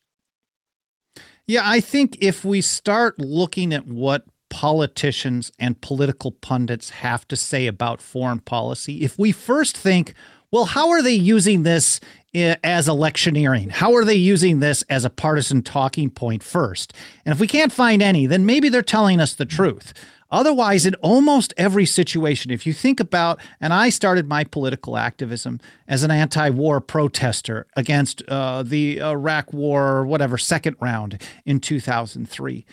And of course, all the commies and lefties and the Answer Coalition that I was out there with, tens of thousands of people protesting against this, I started seeing a shift over a couple of years that they weren't really against war. They were just saying, let's not spend money on the war. Let's spend it here on social programs at home. And to some degree, okay, I don't want them. If they're going to go around killing millions of people over decades, I wouldn't trust those people with healthcare and education. I mean, that's dumb to me. But soon as Obama came in office, of course, there's no more war protests, and they continue bombing people and killing people and all kinds of stuff. Why did that go away? Because they were just really using it as electioneering to get the Republicans out of office. And I think many of the Republicans who did that while Obama was around really were the same type of a thing. And I don't see Trump as anti-war at all because they say, oh, he didn't start any new wars, but he had 9 of them. And none of them ended. And in fact, some of them, like in Ethiopia, Somalia, for example, they ramped them up. So none of these people have been good in my lifetime. No, I think you have to, lower the bar and go, Yeah, right. Well, that's the worst is we're in a state where we're so desperate for someone to be good that merely saying, well, I continued 8 or 9 wars, but I didn't start any new ones is a win. Yeah. I mean, at some point it's going to be wars against 170 countries. And it's like, okay, well, at least it's not 171. Yeah. That's a very, very low standard. It is. Now, I brought up on yesterday's show, I was kind of getting a little annoyed because even having an even having an intellectual discussion, which is not allowed, a debate over these issues, of war and other things, it draws people into the various, it's okay to kill these people, but not these people, on and on. And I said, where was the outrage? Because I believe it's mostly selective, as you point out. Where was the outrage, as I was pointing out, and not only me, many others in what we call the holistic health sector, pointing out our own government and its FDA has been basically warring on the people of America with the drugs that are approved, and statistically showing that in bare minimum 106,000 a year die, but arguably 750,000 or more, and certainly under COVID much more, killed directly by things government sanctioned and almost mandated. And the outrage is, those lives are okay, right? And I've talked about also the hypocrisy of those who are against abortion, yet we can bomb the hell out of, foreign countries and kill the baby. Glass parking lot, no problem. Just they're over there. They don't count. So, so I'm trying to call out hypocrisy at every level, and I might find there's places that I'm still hypocritical. I don't know. Are you ever able to take a break from that? Because it's constant. Yeah. There is almost no one who's consistent on this. Right. A vast majority of the people are inconsistent, and it changes based on who's doing the bombing. Right. It's terrible. But you make a really important point about the FDA and government. How did you say it? They're waging a war on us? Yes. Well, you're just like Benjamin Franklin, because that's how he put it. June-ish, 1787, middle of the constitutional. Middle of the Constitutional Convention. He tells us that all history informs us. All history. Of course, this is a pretty smart guy. He said there has been in every state and every kingdom ever a constant kind of warfare between the governing and the governed. So if Benjamin Franklin could recognize this in 1787, we live in an age of accessible information. This should be obvious to all of us today. But instead of seeing the government as waging a war on us, so many people are fighting over who's going to control that government to wage that war against their political enemies. And that's why it keeps getting worse. Well, there's a sage wisdom of what we now call the ancients, our founding fathers. But as you point out, the access to the information that they had to dig deep, find books that were, written by hand or in libraries. I don't know, the Alexandria one that was burned down, maybe it was gone. But the point is, we have this at our fingertips right now, despite a lot of censorship. As we talk about the gatekeepers for information, we still can access this, and yet we're still vulnerable and subject to this manipulation, propaganda, fear-mongering, hate-mongering, all of that, to then go, I don't like it, but, I would rather have this guy in charge of that, and then we'll target different people. It's disappointing, to say the least. Yeah, I think at best what we hear from most of candidates, politicians, and the like are, I'm going to get the right people. I'm going to clean house, and this department is going to be cleaned up. We're going to get all the bad guys out of the SEC, for example, or the FDA, and we're going to get the good people in there doing the things that it's supposed to be doing. Instead of saying, look, decade in and decade out, they keep screwing us all over, and then they keep asking for more money, and they keep devaluing our purchasing power. And then, of course, that inflation tax, because the only way that they can pay for this stuff is by printing more money. I mean, maybe it's not a physical printing press, is by printing more money. And that impacts the poorest of the poor the most. The rich people can deal with it. I mean, I hate to turn it into a class warfare thing, but if you got $50 million, whether you're paying $10 or $3 for a gallon of milk isn't going to change your life. But someone who is really struggling to get by, those are the people that are really, really getting hurt by these types of policies. Yes. So my mom asked, so, what's the answer? Who do you trust? Right. It's an age-old question, isn't it? I got it a great answer. Yeah. Old Abraham White at the Massachusetts Ratifying Convention was talking about, the system. And he said, I wouldn't trust a flock of Moseses. This is one of my favorite lines ever from the founding debates. And I think that's a really important point, because what he was telling us was it doesn't matter who it is. When people have power, human beings are flawed creatures. Power always expands. Power corrupts. Absolute power corrupts absolutely. We know this, but power always grows. Abigail Adams told us that power, whether vested in many or a few, is ever grasping. From the grave, it continues to cry, give, give. So power will always grow. It doesn't matter how good of someone may be. John Adams, her husband, was one of the best in the lead up to the War for Independence. He was called the Atlas of Independence. But years later, he signed the Alien and Sedition Acts, one of the worst series of laws in history, criminalizing free speech, just soon as, like a number of years after ratification. And this just shows that you don't trust anyone with power, including the people who tell you don't trust anyone with power. I'm seeing some comments from Steve about Republican candidate Vivek Ramaswamy, talking about some of these things directly. Let's see if I don't know who. We didn't watch the debate here. I saw some clips from him. He's definitely the most entertaining and animated since Trump left the stage. Tom Woods just had him on. Oh, really? Oh, that's interesting. Yeah. I thought that was really cool. I was texting with him. I'm like, that's a pretty good one. He's like, actually, this is the third time he's been on. Right. So he's talking about using our military to protect our own borders instead of someone else's. I mean, look. Who do you trust? As you said, historically speaking, anybody put into government is subject to being corrupted by a lust for power, even if they didn't have it. Or, as we've also talked about, the ability to compromise people by buying them off first and foremost. If that doesn't work, compromising them and then threatening to reveal what they've been compromised at. Or in the very rare instance of a Ron Paul, or I believe Jonathan Emord. I don't believe, that could happen, but these are few and far between. They're the exception. I don't know. George Washington signed the first bank bill into law. I mean, this is George Washington himself. This is the guy that Jefferson helped convince to stay after one term. And he signed the whiskey tax, which really created a problem. He signed the bank bill, which was a real problem. So, I mean, it does. And then Jefferson himself, when he got in office, he had this disastrous embargo in his second term. He took the position that he couldn't do. I disagree with some of his constitutional views, but he took the position that he wasn't authorized to do the Louisiana Purchase without a constitutional amendment. And then he did it anyway, and he wrote about it. He's like, well, hopefully they'll look at me and say, well, you just did it for the good of the country. But just years earlier against Hamilton's Bank, he said, it doesn't matter if you think it's a good idea, because as soon as you allow government to go beyond the limits set around it, you've given them unlimited power. You've created a precedent for them to do more and more and more, and other people in the future will do the same. So even the best of the best from the founding generation went beyond the limits, and I think knowingly went beyond their limits. And we shouldn't be surprised when all the bad guys of today go way beyond the limits at every turn possible. Yeah. So how do you bind them down with the change of the Constitution when hardly anybody agrees on what the Constitution is and what it does, or what it's intended to do? It's not a pretty place we're in. No. All right. Super Don, join us in conversation, my friend. You so look forward to...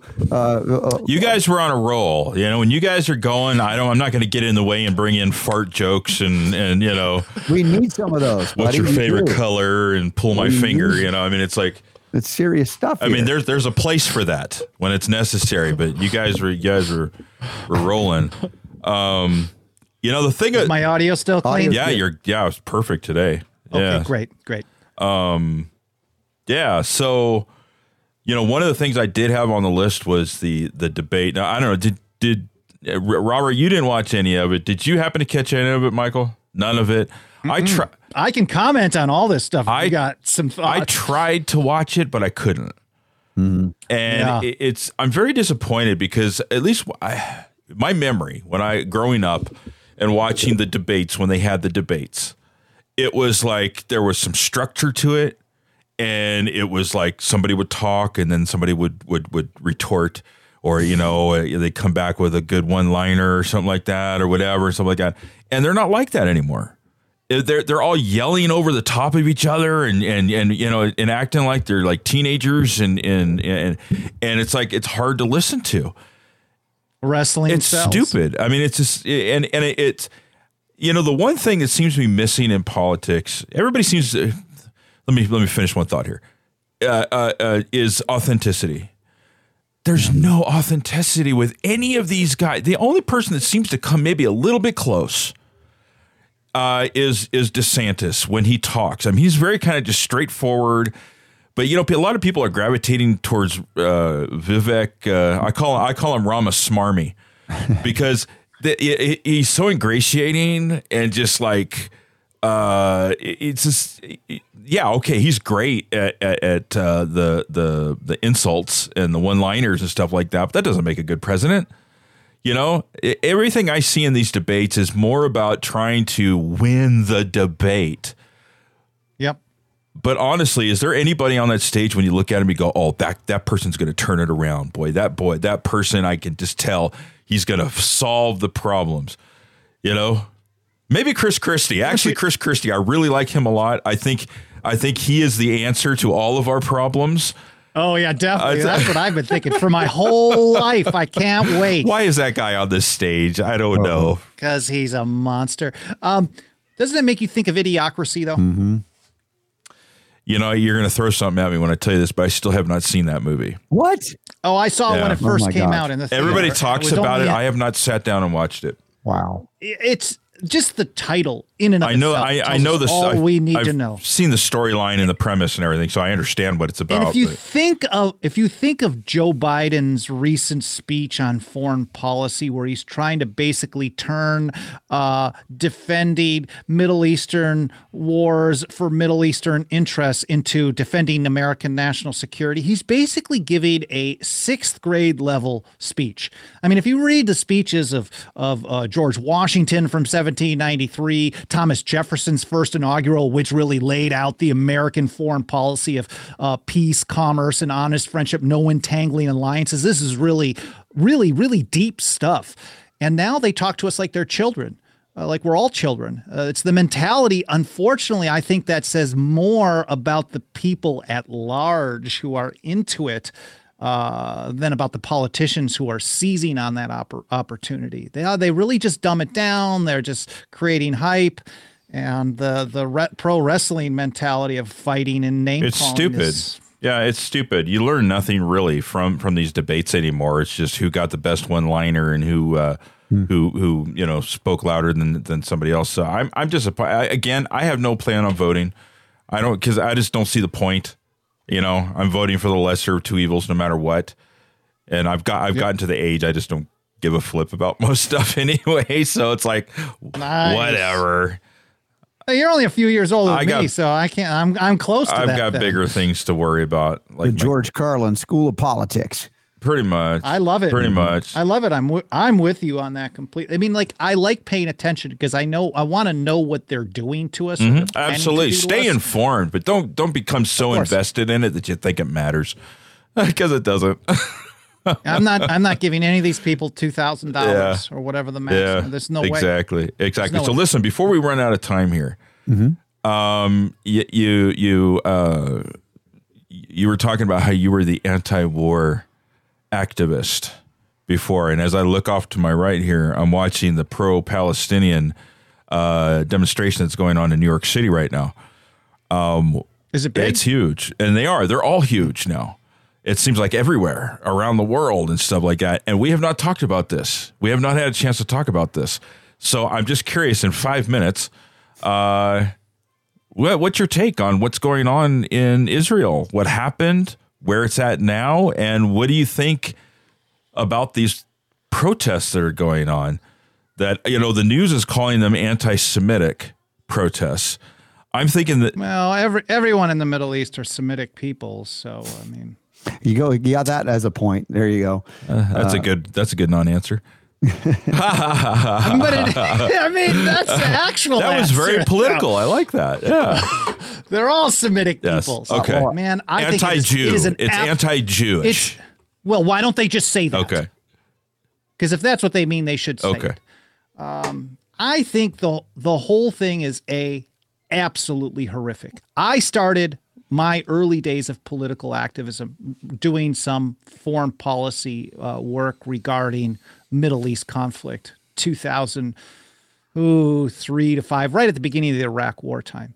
And even at that time, it had already been going on for so long that there really is no one, I think, in America that is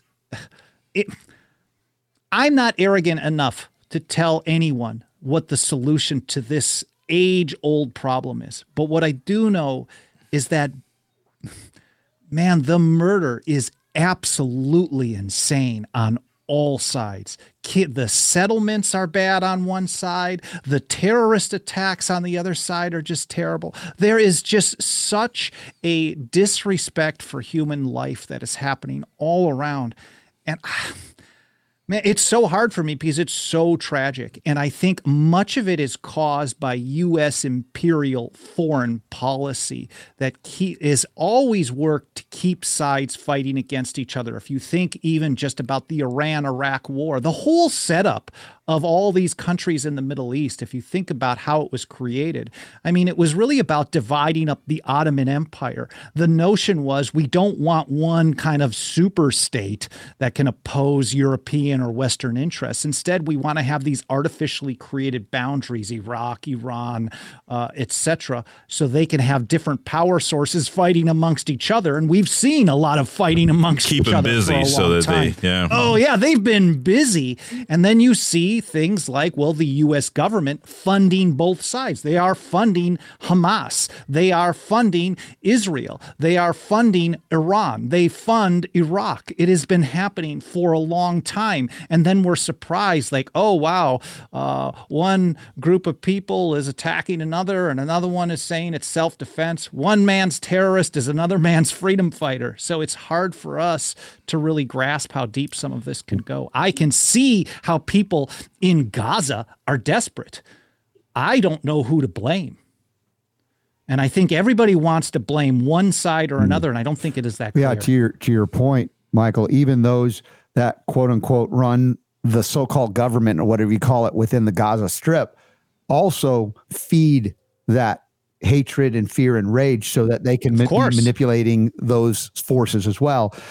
So the no clean hand scenario doesn't mean you hate one more than the other. It's more or less an objective. Let's step back in a mess, a cluster, you know what, and go ahead.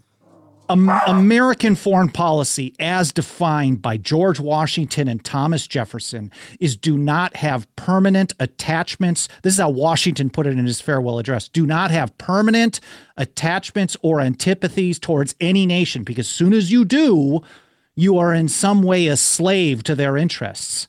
And that is very, very important. The way we can be the land of the free again is by leading by example. Of course, I think it is natural to try to help the oppressed.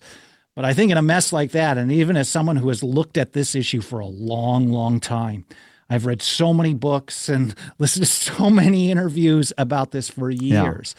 Yeah. I cannot wrap my head around who is at fault. Yeah. And unfortunately, there are those that are just coming up, and it's like the opportunistic protest of the day. As I said, the hypocrisy along the way, or the willingness to look the other way in certain ways because certain people are dying. Yes. That's okay. And now suddenly they're invested in this. I'm like, what is this? And Super Don has said, is this the new protest culture of the young people in college? Like it's been. This is my theory. And because I look at a lot of these protests, and they've done interviews with these people that are protesting, and most of the time, at least the ones that they show on TV, these people that are out there from the river to the sea, they have no idea what they're talking about. They flat out refuse to acknowledge anything that has been done by the Palestinian side that is reprehensible. Mm-hmm. But they literally, you see all these college kids, and they're just like, oh, we're protesting, loud noises, and I think that, there's always been this subculture that, especially the college age kids, especially in our generation and the current generation, that they want to protest something. They want to be angry. They want to, stand for something and do something. Gay rights, that's old and busted. Nobody cares about that anymore, right? The trans thing, that was hot there for a while, but nobody really cares about that now, stuff like that. So now, hey, we got something we can protest about. And for some reason, they've all glommed on to the pro-Palestinian side of things, so they can march and fight and be angry and wave flags and burn stuff and like that. So I think I think a certain part of that anyway, significant part of that, is that they need something. They need something to protest about, and so they're marching around and protesting. When in reality, they don't know what they're talking about. Is that similar to what I was kind of talking about before when we were talking about a potential anti-war candidate? We're so desperate for something that we can latch on to that even the smallest thing, and maybe they're doing, I think a lot of times the people who are protesting, I wonder, because where did that come from? And who's organizing this? Someone's got to be throwing some loot at Of course, yeah. There's a follow the money thing. Here's Mom who gets the final word here, Mickey. You're right on, Michael. Israelis lived in peace with the Arabs before politics took over and created the hatred of each other. Now, this is an on-the-ground scenario. She's written a book, A Life of Many Colors, From Israel to America, Her Journey. And she would tell these stories to me, and it's written about when back when it was Palestine, technically. Pre-1948. Yeah, that, she grew up there, and people went to the shuk, the market. They had coffee with one another. And I said, when you leave people alone, they find it's in their best interest, even if they disagree on things, to get along for the most part, to engage in commerce. Yeah. But when these third-party interveners, globalists all, and when you talk about American or U.S. foreign policy, I believe it's a captured foreign policy too. It isn't even promoting U.S. interest anymore. It's so far beyond that. The analogy of the red ants, the black ants in a jar hanging out doing nothing, and you shake them up, and suddenly now it's war. That's where we are in this regard. And, Mom has the wisdom of having been living in that scenario in those places before these people are now just protesting in hatred of Jews or hatred of this or that. It's like, it's become a reality because many have been raised with that hatred to the point where they can't see beyond it. And it makes it very difficult to find peace in those cases. And there are people that are living with the express purpose and mission is to kill the other guy. And it's hard. Yeah. And if you think about the people in Gaza, for example, are being raised at every moment. A lot of people are being raised to think, well, every Israeli, they all serve in the military, so they're all potentially your enemy, so they're all fair game. This is the bin Laden kind of mentality. And that's the same type of thing we hear from Tom Cotton. Everybody living in Gaza could be a terrorist, so they all deserve to die.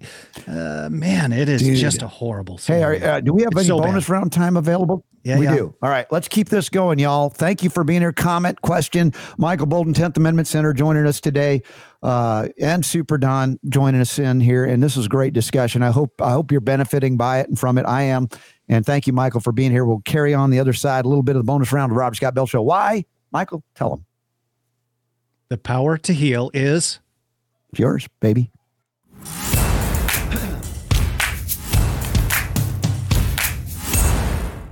All right, I got a philosophical question to open up the bonus round to continue this discussion.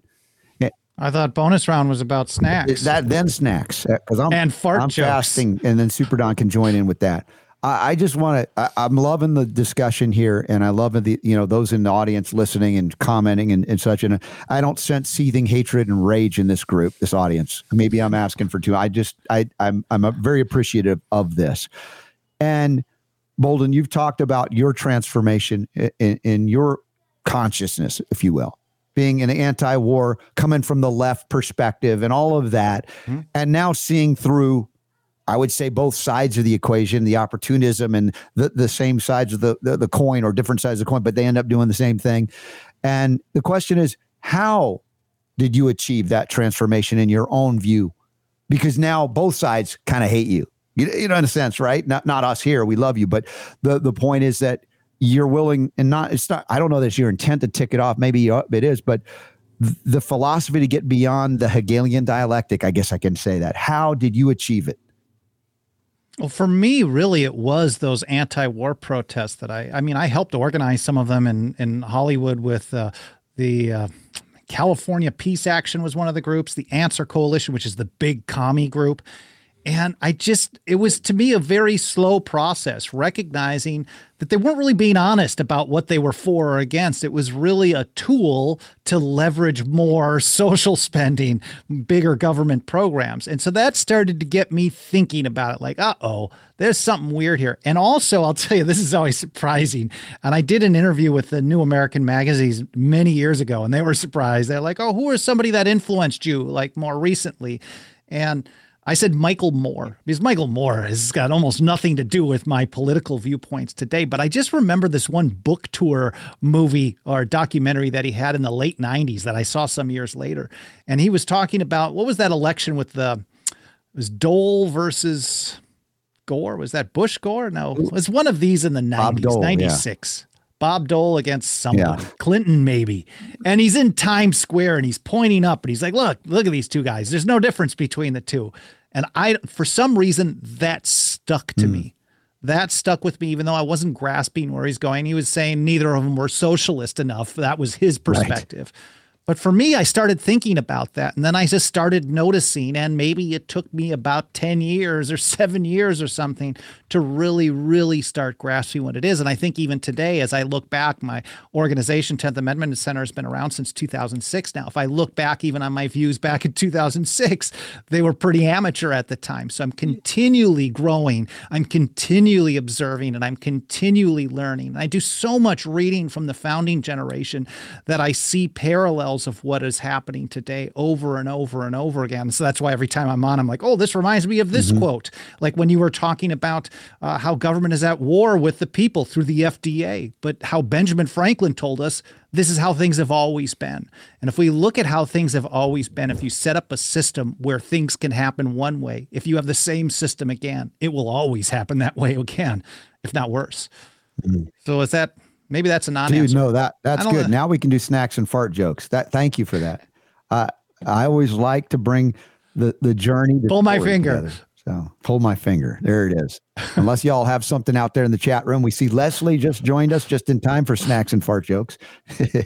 We love you, Leslie. Thanks for being here.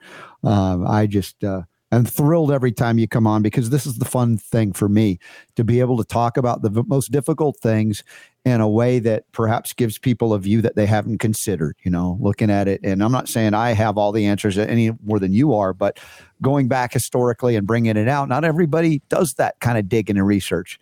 And I do it in a lot of different areas and some research into the stuff, but I'm not spending all the time you are in that. That's why I love when you bring that out. I'm like, dude, I didn't know that. I have a very unique niche that I learned to have, a very narrow, but it's a unique niche. I'm really actually interested in what Mickey had to say about Arabs and Jews living together in peace. And, and I've done some reading on this, like pre-Balfour, pre-1948. And that's kind of course, I don't have anything to verify this based on other than the opinions of others. But to me, it makes sense, because all around the world, you can find people living together in peace, doing business together, doing stuff. I mean, when you go to a store, are you asking someone what their religious background is first, or what their nationality, their heritage? I think it really is people with power kind of manipulating the masses in one way or another in order to gain something, control them, power, money, whatever it may be. I don't know. Yeah. Is hatred of another and fear of another our natural state, or is it something that... I don't think so. No, I don't think so. I think it's manipulated into being because, again, I like my mom's example of living in this war-torn region for thousands of years. They say, oh, we'll never solve it. And I'm like, I don't know that it needed to be solved as much as you needed to let the people live and figure it out. And they had in many ways. And then the globalists come in, the third-party interveners, to try to foment the hatred and the anger and the war for profit, or for, ultimately profit is not only in dollars and cents, so to speak.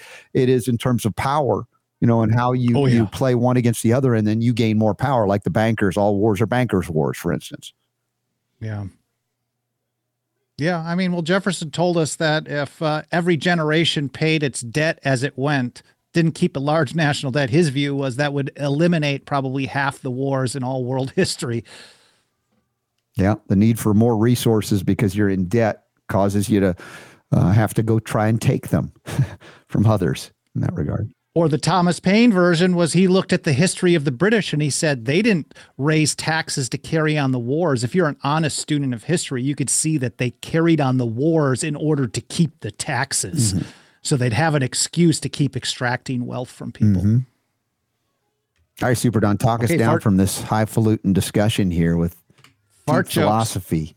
I was actually looking up Bob Dole because I remember that was kind of towards the tail end of me being politically active, because Perot had run in 92, And then he was this 96? He ran again in 96. Mm-hmm. And he got like 8% or 9% or something like that in 96. But it was Dole and Kemp versus an incumbent Clinton and Gore. Mm-hmm. On that ticket that year. Okay. Dole actually got the nomination. But yeah, I remember that now. I'd kind of forgotten about that. And it was didn't make the highlight reel compared to some others. It's a good one to forget. Yeah. Dole was a nice guy, and I kind of liked him. But he just wasn't. There was no way he was going to beat Clinton. Clinton was too popular. Well, I think about what a lot of people are talking about. I don't know if you guys followed the election results in Virginia. They're flipping from Democrat to Republican, or a Republican to Democrat. But just a few years ago, it was the other way around. I think it's just this endless cycle. Well, people don't like what's happening, and so then they choose the other party, and then they suck. The speculation is that the Republicans ran on such a strict abortion policy that is what basically lost it for them. Was that the Northern Virginia Democrats, it became their one note, one vote kind of thing, only on that. And but if the Republicans weren't so bad on civil asset forfeiture and the war on drugs over the last few years and on the surveillance state, they're constantly doing these other things too. Maybe there would have been a few percentage points are like, oh man, they ended all these police state programs while they had power to do so. Instead, they do nothing. They just make it more of the same. So there's no reason to support them, and it becomes a single issue battle. And then it's just back and forth, more of the same. That's my thought. So what do you think is going to happen here coming up here? I mean, we got the election next year, right? Yeah, it's going to be very interesting. You got Trump, who may be running for president in prison. I don't know. No, he could. I mean, you can win while in prison, and it's like nobody's close to him at this point. But yeah, I think everybody else is running under the idea of, well, maybe he's out of there. I mean, you've got the closest to him is like Nikki Haley, and she's at like 16% or something. It's a ridiculous low number. Warmonger of the Republicans right now. She's carrying that torch, so to speak. Yeah, she's awful. Yeah. I think, what would Trump be on the vengeance, scorched earth tour based on what they did to him? You think he's not going to come back and do it back. But, does that ever end? Man. Under the John Adams administration, when he signed that Alien and Sedition Act into law and people were going into jail for merely publishing a column that criticized the president. A guy, it was a representative in Connecticut, Matthew Lyon, went to jail. He won re-election to the House of Representatives while in prison under the Alien and Sedition Acts as well. So there is precedent for that kind of thing happening. I would think if the unthinkable happened, that Trump was in jail by November 2024, he'd win in a landslide. I think it helps him. Yeah. Oh yeah, it helps him. So. Because it just validates everything that his supporters basically think, which is they're out to get him. And the thing is like if he doesn't win the election, that's going to be even worse. You think things are crazy now? Watch in next year if Trump loses. Well, it doesn't. The way I look at it, Robert, and it's funny because we've been talking about getting prepping and the satellite phones, stuff like that. The way I look at it is I've got a year to get ready.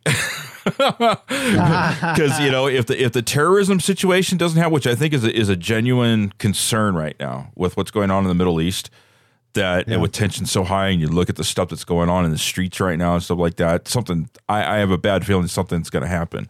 But if something doesn't happen between now and then, I think all hell's going to break loose next year when the election comes around. I've got a little bit of time, and I think everybody has a little bit of time. Start preparing now. Things are definitely bubbling over, and the empire keeps sticking their dirty little fingers into everything, making it worse. In Russia, Ukraine, China, Taiwan. I mean, if you think about the Archduke Ferdinand in the beginning of World War I, mean, this is a local conflict that just and what about the push of now we've got a new axis of evil? Have you seen that? No, again, they did that in the Iraq War in 2003, Russia, too. China, and Iran, I think it is that's the new axis of evil now they're pushing. They're bringing it back. Yeah. I think all these governments are terrible, including the largest one in the history of the planet in Washington, D.C., but I don't have any issues with any Persians or any Israelis or any Palestinians personally. I think, man, it is. Yeah, you superimpose again governments on every individual. I brought that up. Yeah, I think yesterday. It's like, hey, can you hold every American, as guilty of this is what bin Laden, he published his manifesto. He basically said, you live in a supposedly free country, a democracy. So these leaders who are, basically destroying our holy sites, well, you're responsible. Every voter is responsible. It's a collective punishment mentality. Of course, it's absolutely evil.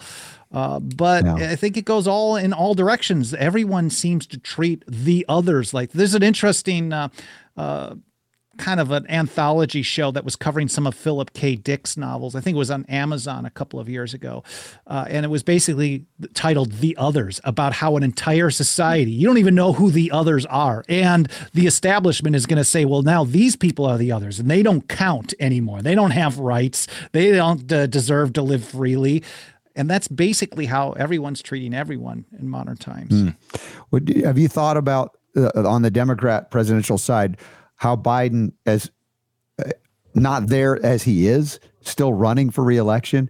I mean, some have argued it's the parachuting in by Michelle Obama at the last minute. I mean, she's coming around at some point. What strategically? I mean, I don't know if it's now or in 2028. Well, and the other thing I think it just happened today. Joe Manchin has said that he's not running for re-election. And so there's speculation that he may be jumping in to run for president as well. On the Democrats. I don't know. No. Against, I don't know. If they don't have someone ready to go, it's hard to say the whole thing is pretty wild. How crazy is it that they're trying to still prop Biden up as if he's the guy? Oh yeah, but when you see, like, if you go onto the Threads platform, have you guys ever used this one? Not yet. No. It's the Instagram kind of Twitter. We have an account, and I keep getting notifications. We've got all these followers, and I have no idea how. Yeah. I mean, I'll post over there for 10th Amendment Center a few times, maybe 1 or 2 times a day, and share stuff that I've been sharing elsewhere. And so, of course, I see in a feed, but it is very much it's almost like a Biden campaign headquarters over there. People are like, oh man, I am so inspired by his speech. Really? And I did not think that was possible. What? Even if you hate all the Republicans, which I think is, of their policies, that's pretty easy to do. How can you be inspired by anything that Joe Biden's saying? There's a significant number, more than half, I think it is, on a lot of the polling that's been done, of Democrats that want somebody else to run. Yeah, they think he's too old, he's incompetent. And if you look at a lot of the protests, if we're talking about the protests about going on in the Middle East, this is a lot of what would be, I think, his core constituency. And he's losing them. They're pissed. Oh, yeah. Yeah, they're accusing him of supporting genocide, and they won't vote for him. They're not going to vote for him at this point. So, I wish they would just accuse all these people of supporting genocide, because that's what they do. Yeah. Michael, so is your back well enough to start traveling again and lecturing at events? I'm thinking about it. Okay. I'm thinking about it. All right. I have so many kind of outstanding requests to start doing things like that. And I just got back to one person for something in March, and I said, well, maybe. Do they say what city that might be in? Is it nearby? What define? I don't know. Just throw it out there. It's a small world after all, isn't it? Well, I'm trying to figure out. I've got some invitations for events in LA, and I want to time it to where you'll be in town so we can hang out and go get something to eat. Oh, I'm mostly going to be around. Okay. What are your events in LA? Well, I'm working on it. I don't have the dates off, in my head, but I know that they're in the first quarter, I think, of the new year. Okay. That there might be a weekend where I'll head down there for an event and speak, but I've just got to confirm it, and I'll let you know. I'm speaking at some event here in Orange County. Oh, really? In December. I don't know the details. December 2nd. Oh, cool. All right. Oh, Leslie says, since state. your back is feeling better, look what she said. So you're coming to the Goody Farms homestead in June for the RSB family reunion. I need some kind of pie commitment. Oh, you will get a pie commitment. Oh, I see. Bribery. I like that. I found that she. No, it's she backs up that pie talk, man. It's for real. And oh my gosh, it is worth the trip. Yeah, but I need a 50% deposit. Okay, so here you heard it, Leslie. We've got a way to get Boldin. It's like how she got me there too, right? Pie. We're simple. What do they call that? Earnest money, right? You know, like when you're investing in something, all right? That's a deposit, right, on the outcome. But if we just put 2 pies together in a quiet room, will they bake 5 others? We will eat 5 others if they're there. That's a line from It's a Wonderful Life. My Jimmy gosh. Stewart said, "Oh, here's $1 and another $1. Let's lock them up and see if they can make a family or something like that." Oh my gosh. She says, here's the response. I will commit all the pie to bribe you, Boldin. all of the pies on I will send earth. you a pecan pie. Shoot me your address. Oh my gosh. Oh, that's awesome. Ship it when I'm going to be there, Leslie, so we can enjoy it together. That's my ask. But there you go. Leslie is bringing it. She's like throwing down the pie gauntlet. Awesome. That is awesome. Yeah, that was slick. I got to hand it to you, Ben. Yeah. That was slick. Good job. He wanted some pie, and he figured. I mean, look, how to get it. Yeah, but here's the thing: it's not even that slick because I'm kind of like I'm kind of lower on the evolutionary scale when it comes to pie. I am just always like, but pie, but want pie now. Steve says after the Great Reset, organic pie will be the new global currency. Oh, it'll certainly be already local is. currency. I know that. That works for me right now. Just saying. Yeah. You want something done? Bring pie. It's done. Promise me pie. What's coming up next week? What's coming up on the show next week? week? Do we have anything? Is there a next week coming? Oh, I'm sure we've got something going on next week. We have decided when the next AMA will be. It'll be for the first time. I don't think we've ever done it on Wednesday, but it timed out. Is Marge still in the chat room? Marge, are you still there? Why? I want to know if Marge is still in the chat. Say something, Marge, if you're there. Was she on Rumble? On Rumble. But she usually goes to Kate Daly after. I know. I want to see if she's around. Yeah. So next week we've got Henry Ely. Oh man, have you met Dr. Henry Ely, Michael? Dude, no, I don't even know the name. You would love this guy. He's a lot of fun to listen to. Oh, he's so much fun, and he's a guy when he's talking, I'm like, man, I don't need to say a thing. I'm like, he's all there. I'm like, nice, just amazing. So a really what's his expertise? He's a naturopathic ND. He's like a good one. Really, yeah. He's founded the Energetic Health Institute, and dude brings it. He doesn't hold back. I mean, just engaging, entertaining, sincere, and it has integrity. I get to hang out with him a little bit now. It's like with artists, just these new people. I would call them on the scene, even though they've been at it for a long time, but I didn't know about them. And I'm so thrilled. That means they're new. They're new if you didn't know. New friends. And yeah, you'll like Ely. If you haven't, when you meet him, you'll see, he's definitely one of us. So this is out of left field, and I know we're running long here. What do you know about sound baths? I think I mentioned was it in today's opening or was it yesterday's? You were saying something I thought earlier today, and I got it on my mind. It was about the aspect of healing that is like so futuristic, but I would argue that in the misty past that is sort of lost to history, that the ancients knew of sound and its ability to transform matter, right? Material, including the ability to move large objects that can't be moved, that kind of thing. But sound baths, sound healing, immersing yourself in certain sounds or wavelengths. Of course, it's a homeopathic principle too. It makes all the sense to me in the world how you can enter into that if they know how to utilize those sounds. I remember another Michael Terrell addressed that in terms of the sound or the frequency tuning the sound of music in a certain frequency that was different from what happened apparently when they changed the tuning to something a little less harmonic into a discordance.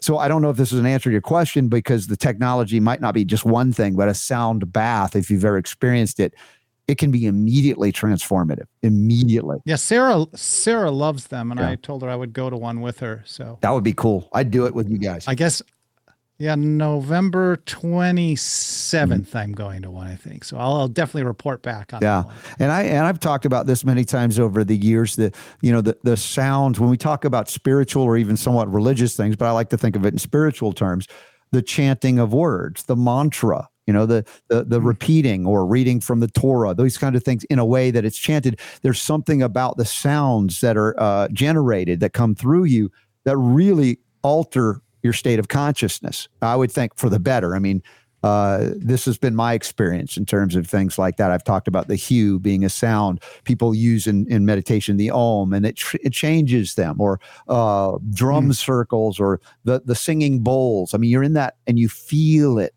Yeah, the bowls is what we're going to. So, it's transformative. And I think you could throw a little intent there, or you can just become passive and go, I'm open to guidance here. But it seems to, again, transform the way you vibrate energetically. And as long as there's not, I think, an ill intent, which some people probably could do that too. It's like anything. I mean, I'm kind of a skeptic. We're going to see. We're going to see. It. That's all I can say. I'm going to. I'm doing it. I'm doing it. I'm definitely going to do it. And then follow up with some pie. Did you say you're a skepduck? He did say that. Right. I wouldn't. He's not. You're not a skepduck. He's not. A skeptic. It's skeptic fine. is okay. Yeah. Because I am too. I just didn't want to use that kind of language on the show. Yeah. By the way, it's not spelled skep, D-I-C-K. It's skep. No, T-I-C. although that's appropriate for some. Yeah, exactly. But all right. So anyway, listen. I think March took off, but she's been bugging us to get Zen Honeycutt on the show, back on the show, and so she'll be on Monday. Oh, great. Okay. So that's cool. Then Moms Across America. She's terrific. Yeah. We have got Dr. Kim Thor on Wednesday. She's a dynamic DC, doctor of chiropractic. She lets loose, man. You get out of the way. Yep. She's on. So that'll be fun. We've got Diane Miller on Tuesday. Right? One of my favorites from the Natural Health Freedom Coalition and Action Group. And she's talking about the regulation of homeopathy. She's really good on that. And so we'll talk about homeopathy with her. And then we've got Kate Buckley, who will be on Thursday after It's EMART. like Women's Empowerment Week. I like it. That's awesome. She has a podcast called The Kate Awakening. Yeah. Nice. Yeah. So anyway, that's what we got going on next week. Boldin's hairy chest next week. How do you know he has this hairy chest? He knows. I've been there. Did you? Oh wow! Did you guys remember the 5th of November when it came around? What? Absolutely. Yeah. Did you miss it, Robert? Say that again. The 5th of November. Did you forget it this year? We did. We did forget it. How did we bypass that? Oh my gosh! Did you? I did not forget it. We published an article talking about how the American revolutionaries celebrated that day in 1765, which was against the Stamp Act, because it was called Pope Night. So they had commemorated this in New England for many years, but it turned into a protest against the British, which is kind of interesting. And then my great friend and coworker, Mike Meharry, he was in Washington, D.C. visiting his daughter, and they went to go see V for Vendetta in the theater, which happened to be showing. So that was pretty cool. Good times. Times. All right. Well, that's all I got. Yeah. What's the date of the Patreon event? Patreon Zoom AMA? I think it's the 29th. The AMA is on the 29th. Correct. At 4 p.m. Pacific, 7 p.m. Eastern time. And I think it would be cool to get Boldin on one of those. What time? You're always at a time I'm not around. Wednesday, the 29th at 4 p.m. Pacific time. You usually go 4 to 6 your time. So if you have any window of availability to drop in, we love to have you, of course. It's fun, the Zoom AMA. Generally my worst time of day, but I really want to. I've only been on one so far. I know. And you're eligible. You're like, I know. You're never around. Yeah, you're eligible to win prizes too, my friend. If you're joining in, you're eligible. So just saying. Will it be a strawberry rhubarb pie? Probably not. I don't think it'll be that. Although Leslie could say something about that. She's put it on the calendar. You guys said if I throw out there, then I'll look at this guy. What is now, I'm not saying you have to send me a pie, but if I happen to walk into a room, and there's a pie sitting there. So what does Sarah I would be very grateful about your willingness to is there ever been a point where you're reluctant to do something and she goes, well, pie, and you're like, I'm there. Okay. Well, all right. No, I'm never reluctant. Okay, never mind. You're above and beyond it all. If I put my hand out, although I think it was my and suddenly I found birthday, pie in my hand. Sarah baked me for my 40th birthday a blueberry pie with a lattice top, but the lattice was bacon. Whoa. Are you kidding me? Wait a minute. Wait, whoa. Bacon? Oh, that'll... What? Yeah, that keeps the show Bacon going. on blueberry pie? Was it candied bacon? No, the bacon was part of the blueberry pie. No, it was a salty but it's with kind of thing. Blueberries and bacon? Oh, yeah. Doesn't bacon make everything better? I never thought of that combo. I'm just saying. I didn't either, but it was really creative. She came up with that? I think so, because I had never heard of such a thing. Never heard of it even we went today. Yeah. And she breaks out this pie. That's We're at tough, some restaurant man. with a group of friends. That's a tough one because I love bacon. Mm-hmm. So but I don't know, man. That's like it really turned out more like a cobbler because it was kind of messy. But then bacon and blueberry cobbler. But that still just doesn't sound right. Is that like pineapple on pizza for you, Super D? Because I like pineapple. Mm-hmm. But you don't like it on pizza. It's like back in the day they used to put like vegetables in Jello. It's like I don't have a problem with vegetables per se. But what about a slice of pineapple wrapped with bacon and then thrown on a grill? Could you handle that? I don't know. It's a tough one. He's not sure. I don't know. Okay. I like grilled veggies and I like bacon. Yeah. Mm-hmm. I like grilled fruit. Do you have a grilled grill where you are now? Do you have a grill on the back porch? We've got like community grills, okay. so we got a bunch of them. Gotcha. Yeah. We've only used it once because I'm very incompetent when it comes to grilling, but I got to up my game for sure. Well, that's another thing Leslie says because her husband James has done that before, apparently. So with the bacon, it was apparently awesome. Yeah. So there's more goodness when you come to the RSB family reunion. I wonder how that would do in a smoker instead of on a grill. Oh, the pineapple? I'm sure it would be. I have yet to eat anything that's been in a smoker that I didn't like. That is not good, of course. Mm-hmm. Might have to get me one of those. You mean like old school wood chip smoker, one of the kind of oval ones? Yeah. Oh, yeah. Well, nice. yeah, I mean, not necessarily. It could be like a Traeger, or a pit boss or something, but that works too. That works. My daughter has one of those, and it's like, here, put this in the smoker. Are you over there all the time? I'm going to be. Nice. I'm going to be. Yeah. They just bought a house. She's getting married on the 19th. So the house where they're at, will they have a garden? Yeah, they've got raised beds in the back and stuff. Nice. And they actually grew a small one that they were able to move from their apartment or their condo or townhouse over to the new house. But that's what their plan is. Yeah. I just harvested some purple potatoes this morning. And before the hard winter sets in, got some more stuff. So we put them in sawdust in the garage where it's cool now and it kind of does its thing. And then potatoes were pretty good this year. Wrap those in bacon and grill them. I don't know. Well, I'm into all of that. And I'm going to start some slow cooking. It's that season I'm starting this weekend. Ooh, the crock pot. Oh, yeah. I got a new one. Set it and forget it. Yeah, it's got a 20-hour timer on it. I'm so happy. Dude. Well, I look forward I gotta go rescue the wife and the grandkids. Michael, thanks for hanging out. It's like an hour and a half. Love you guys. Dude. We did it. This was fun. A lot of this fun. was really awesome. And I hope y'all. We had to make up for lost time. I hope y'all support the 10th Amendment Center. If you're not already members, please sign up. And we'll see Michael maybe, and when he can squeeze a little bit, if I offer him a slice of pie, he'll be there.